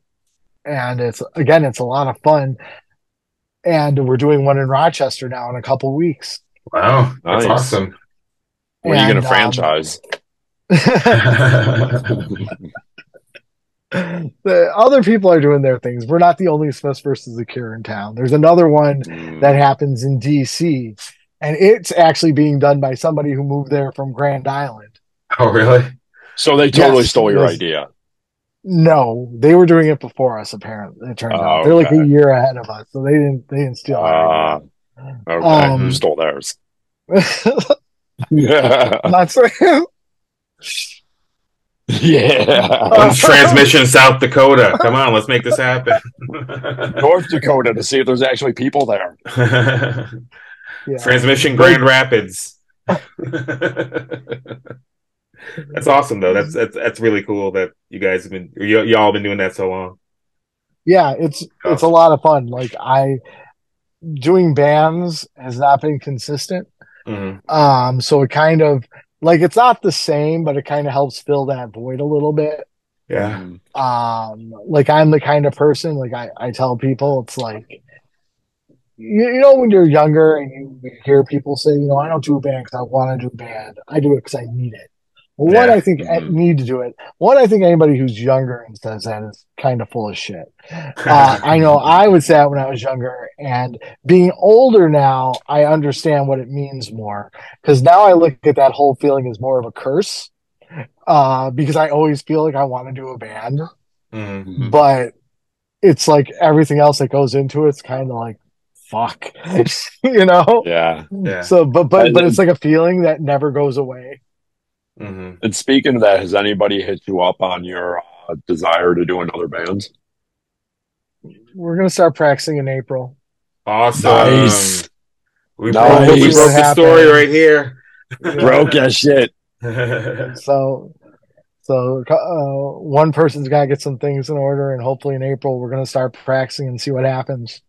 Very cool. Nice. Very excited. That's awesome. That's really cool. Yeah. So I hope that works out. Nice. Yeah. I'm really excited about all the people who are interested in it. It's like it's a good group of people. A couple of one person, someone I've been friends with for a long time, and I didn't know he played drums, but I really like him. And then the other two people are people from other Buffalo bands on and off who are people who I've always been like, I'd like to do a band with them. I like them as people. I like their attitudes. I always like any band they've done, no matter how short-lived they are. Yeah. So I'm hoping it all works out. Cool. Good to hear. Very excited for this. Yeah. Awesome. Me too. Well, I guess thank you for joining us tonight, Billie. This was a great conversation. Yeah. Yes, thank you. Thanks for asking me to be on it. As awkward as we made talk it. about now. Yeah. We love you. I love you. I'm super stoked that you came on. We should have Yeah, done it sooner. But definitely. everything happens when it should. Right. Agreed. Agreed. Very cool. Well, thanks. Uh, Thanks again. And oh, here's the question. I know we probably asked you last time you were on the podcast. Who do you think we should have on this podcast in the future? you know what? I probably have thought about this one before, but because I know I hear you Besides the ask dude this from question to Rule. people all the time. I feel like I hear you ask that all the time. Yeah, it's a And staple. I think every time I hear you ask somebody, I'm like, oh, you should definitely have this person. And now that you're asking me, my mind's going blank. Yeah, yeah, Put on the spot. Oh, but no, I mean, if you could get Steve Titus on, I think he'd be a good interview. yeah, We're trying. We're trying. And I think there's some people like even if you did like two like Mike Canfield's still kicking around. I don't think he's been yeah, to a show in a while, but he yeah, was part of the SBYC and did a lot of things. yeah, Mm. I think he'd be a good interview. Like, kind of more. That'd be more of a strictly '90s perspective, but yeah, Mhm. definitely. Mike was around for a lot of cool things. Windbreaker Kid. Yeah, I think he would have some good stories. Definitely. Um, yeah, I feel like there's this one kid who I can't remember his name. I don't know if I've even seen him at a show in a while, who I Yeah. think would be a great interview because I remember seeing him I remember meeting this kid once at a show in Erie. Hmm. Um, and we were talking to him and his dad because he was there with his dad, and we thought they were from Erie, but they were from Buffalo. Hmm. And then after that conversation, I'd see them at shows, and then eventually his dad would just drop. Like he was a little younger, so his dad would stick with him. Yeah. And then he's then um eventually his dad would just drop him off, and I'd always see him at he'd be at like every show. He didn't like go off for bands. He didn't talk much. He just kind of stand in the back and watch. But Yeah. he was at like every fucking show for a while. And then I'd see his Hmm. dad pick him up, and I'd go have a conversation with him. They were great. Uh, it was good because Nice. we hit it off because we like I think I asked them some random question about Erie if some store down the street was open because we were trying to kill time, Uh-huh. and that's how we ended up talking. Mm. But you don't even know Nice. the kid's name. No, I'm terrible with remembering people's names. It's really the fucking worst. It's like social media has really helped me with that. At least ones where people have to use their real names. Yeah. If Right. I know somebody on a format where they don't have their real name, I'm not remembering it. Hmm. Yeah. Uh, So, kid, if you're listening, hit us up. yeah. There you go. All right. Thanks But again. And Yeah. Thank you, Billy. Thank you. yeah. yeah, thank you. I appreciate it.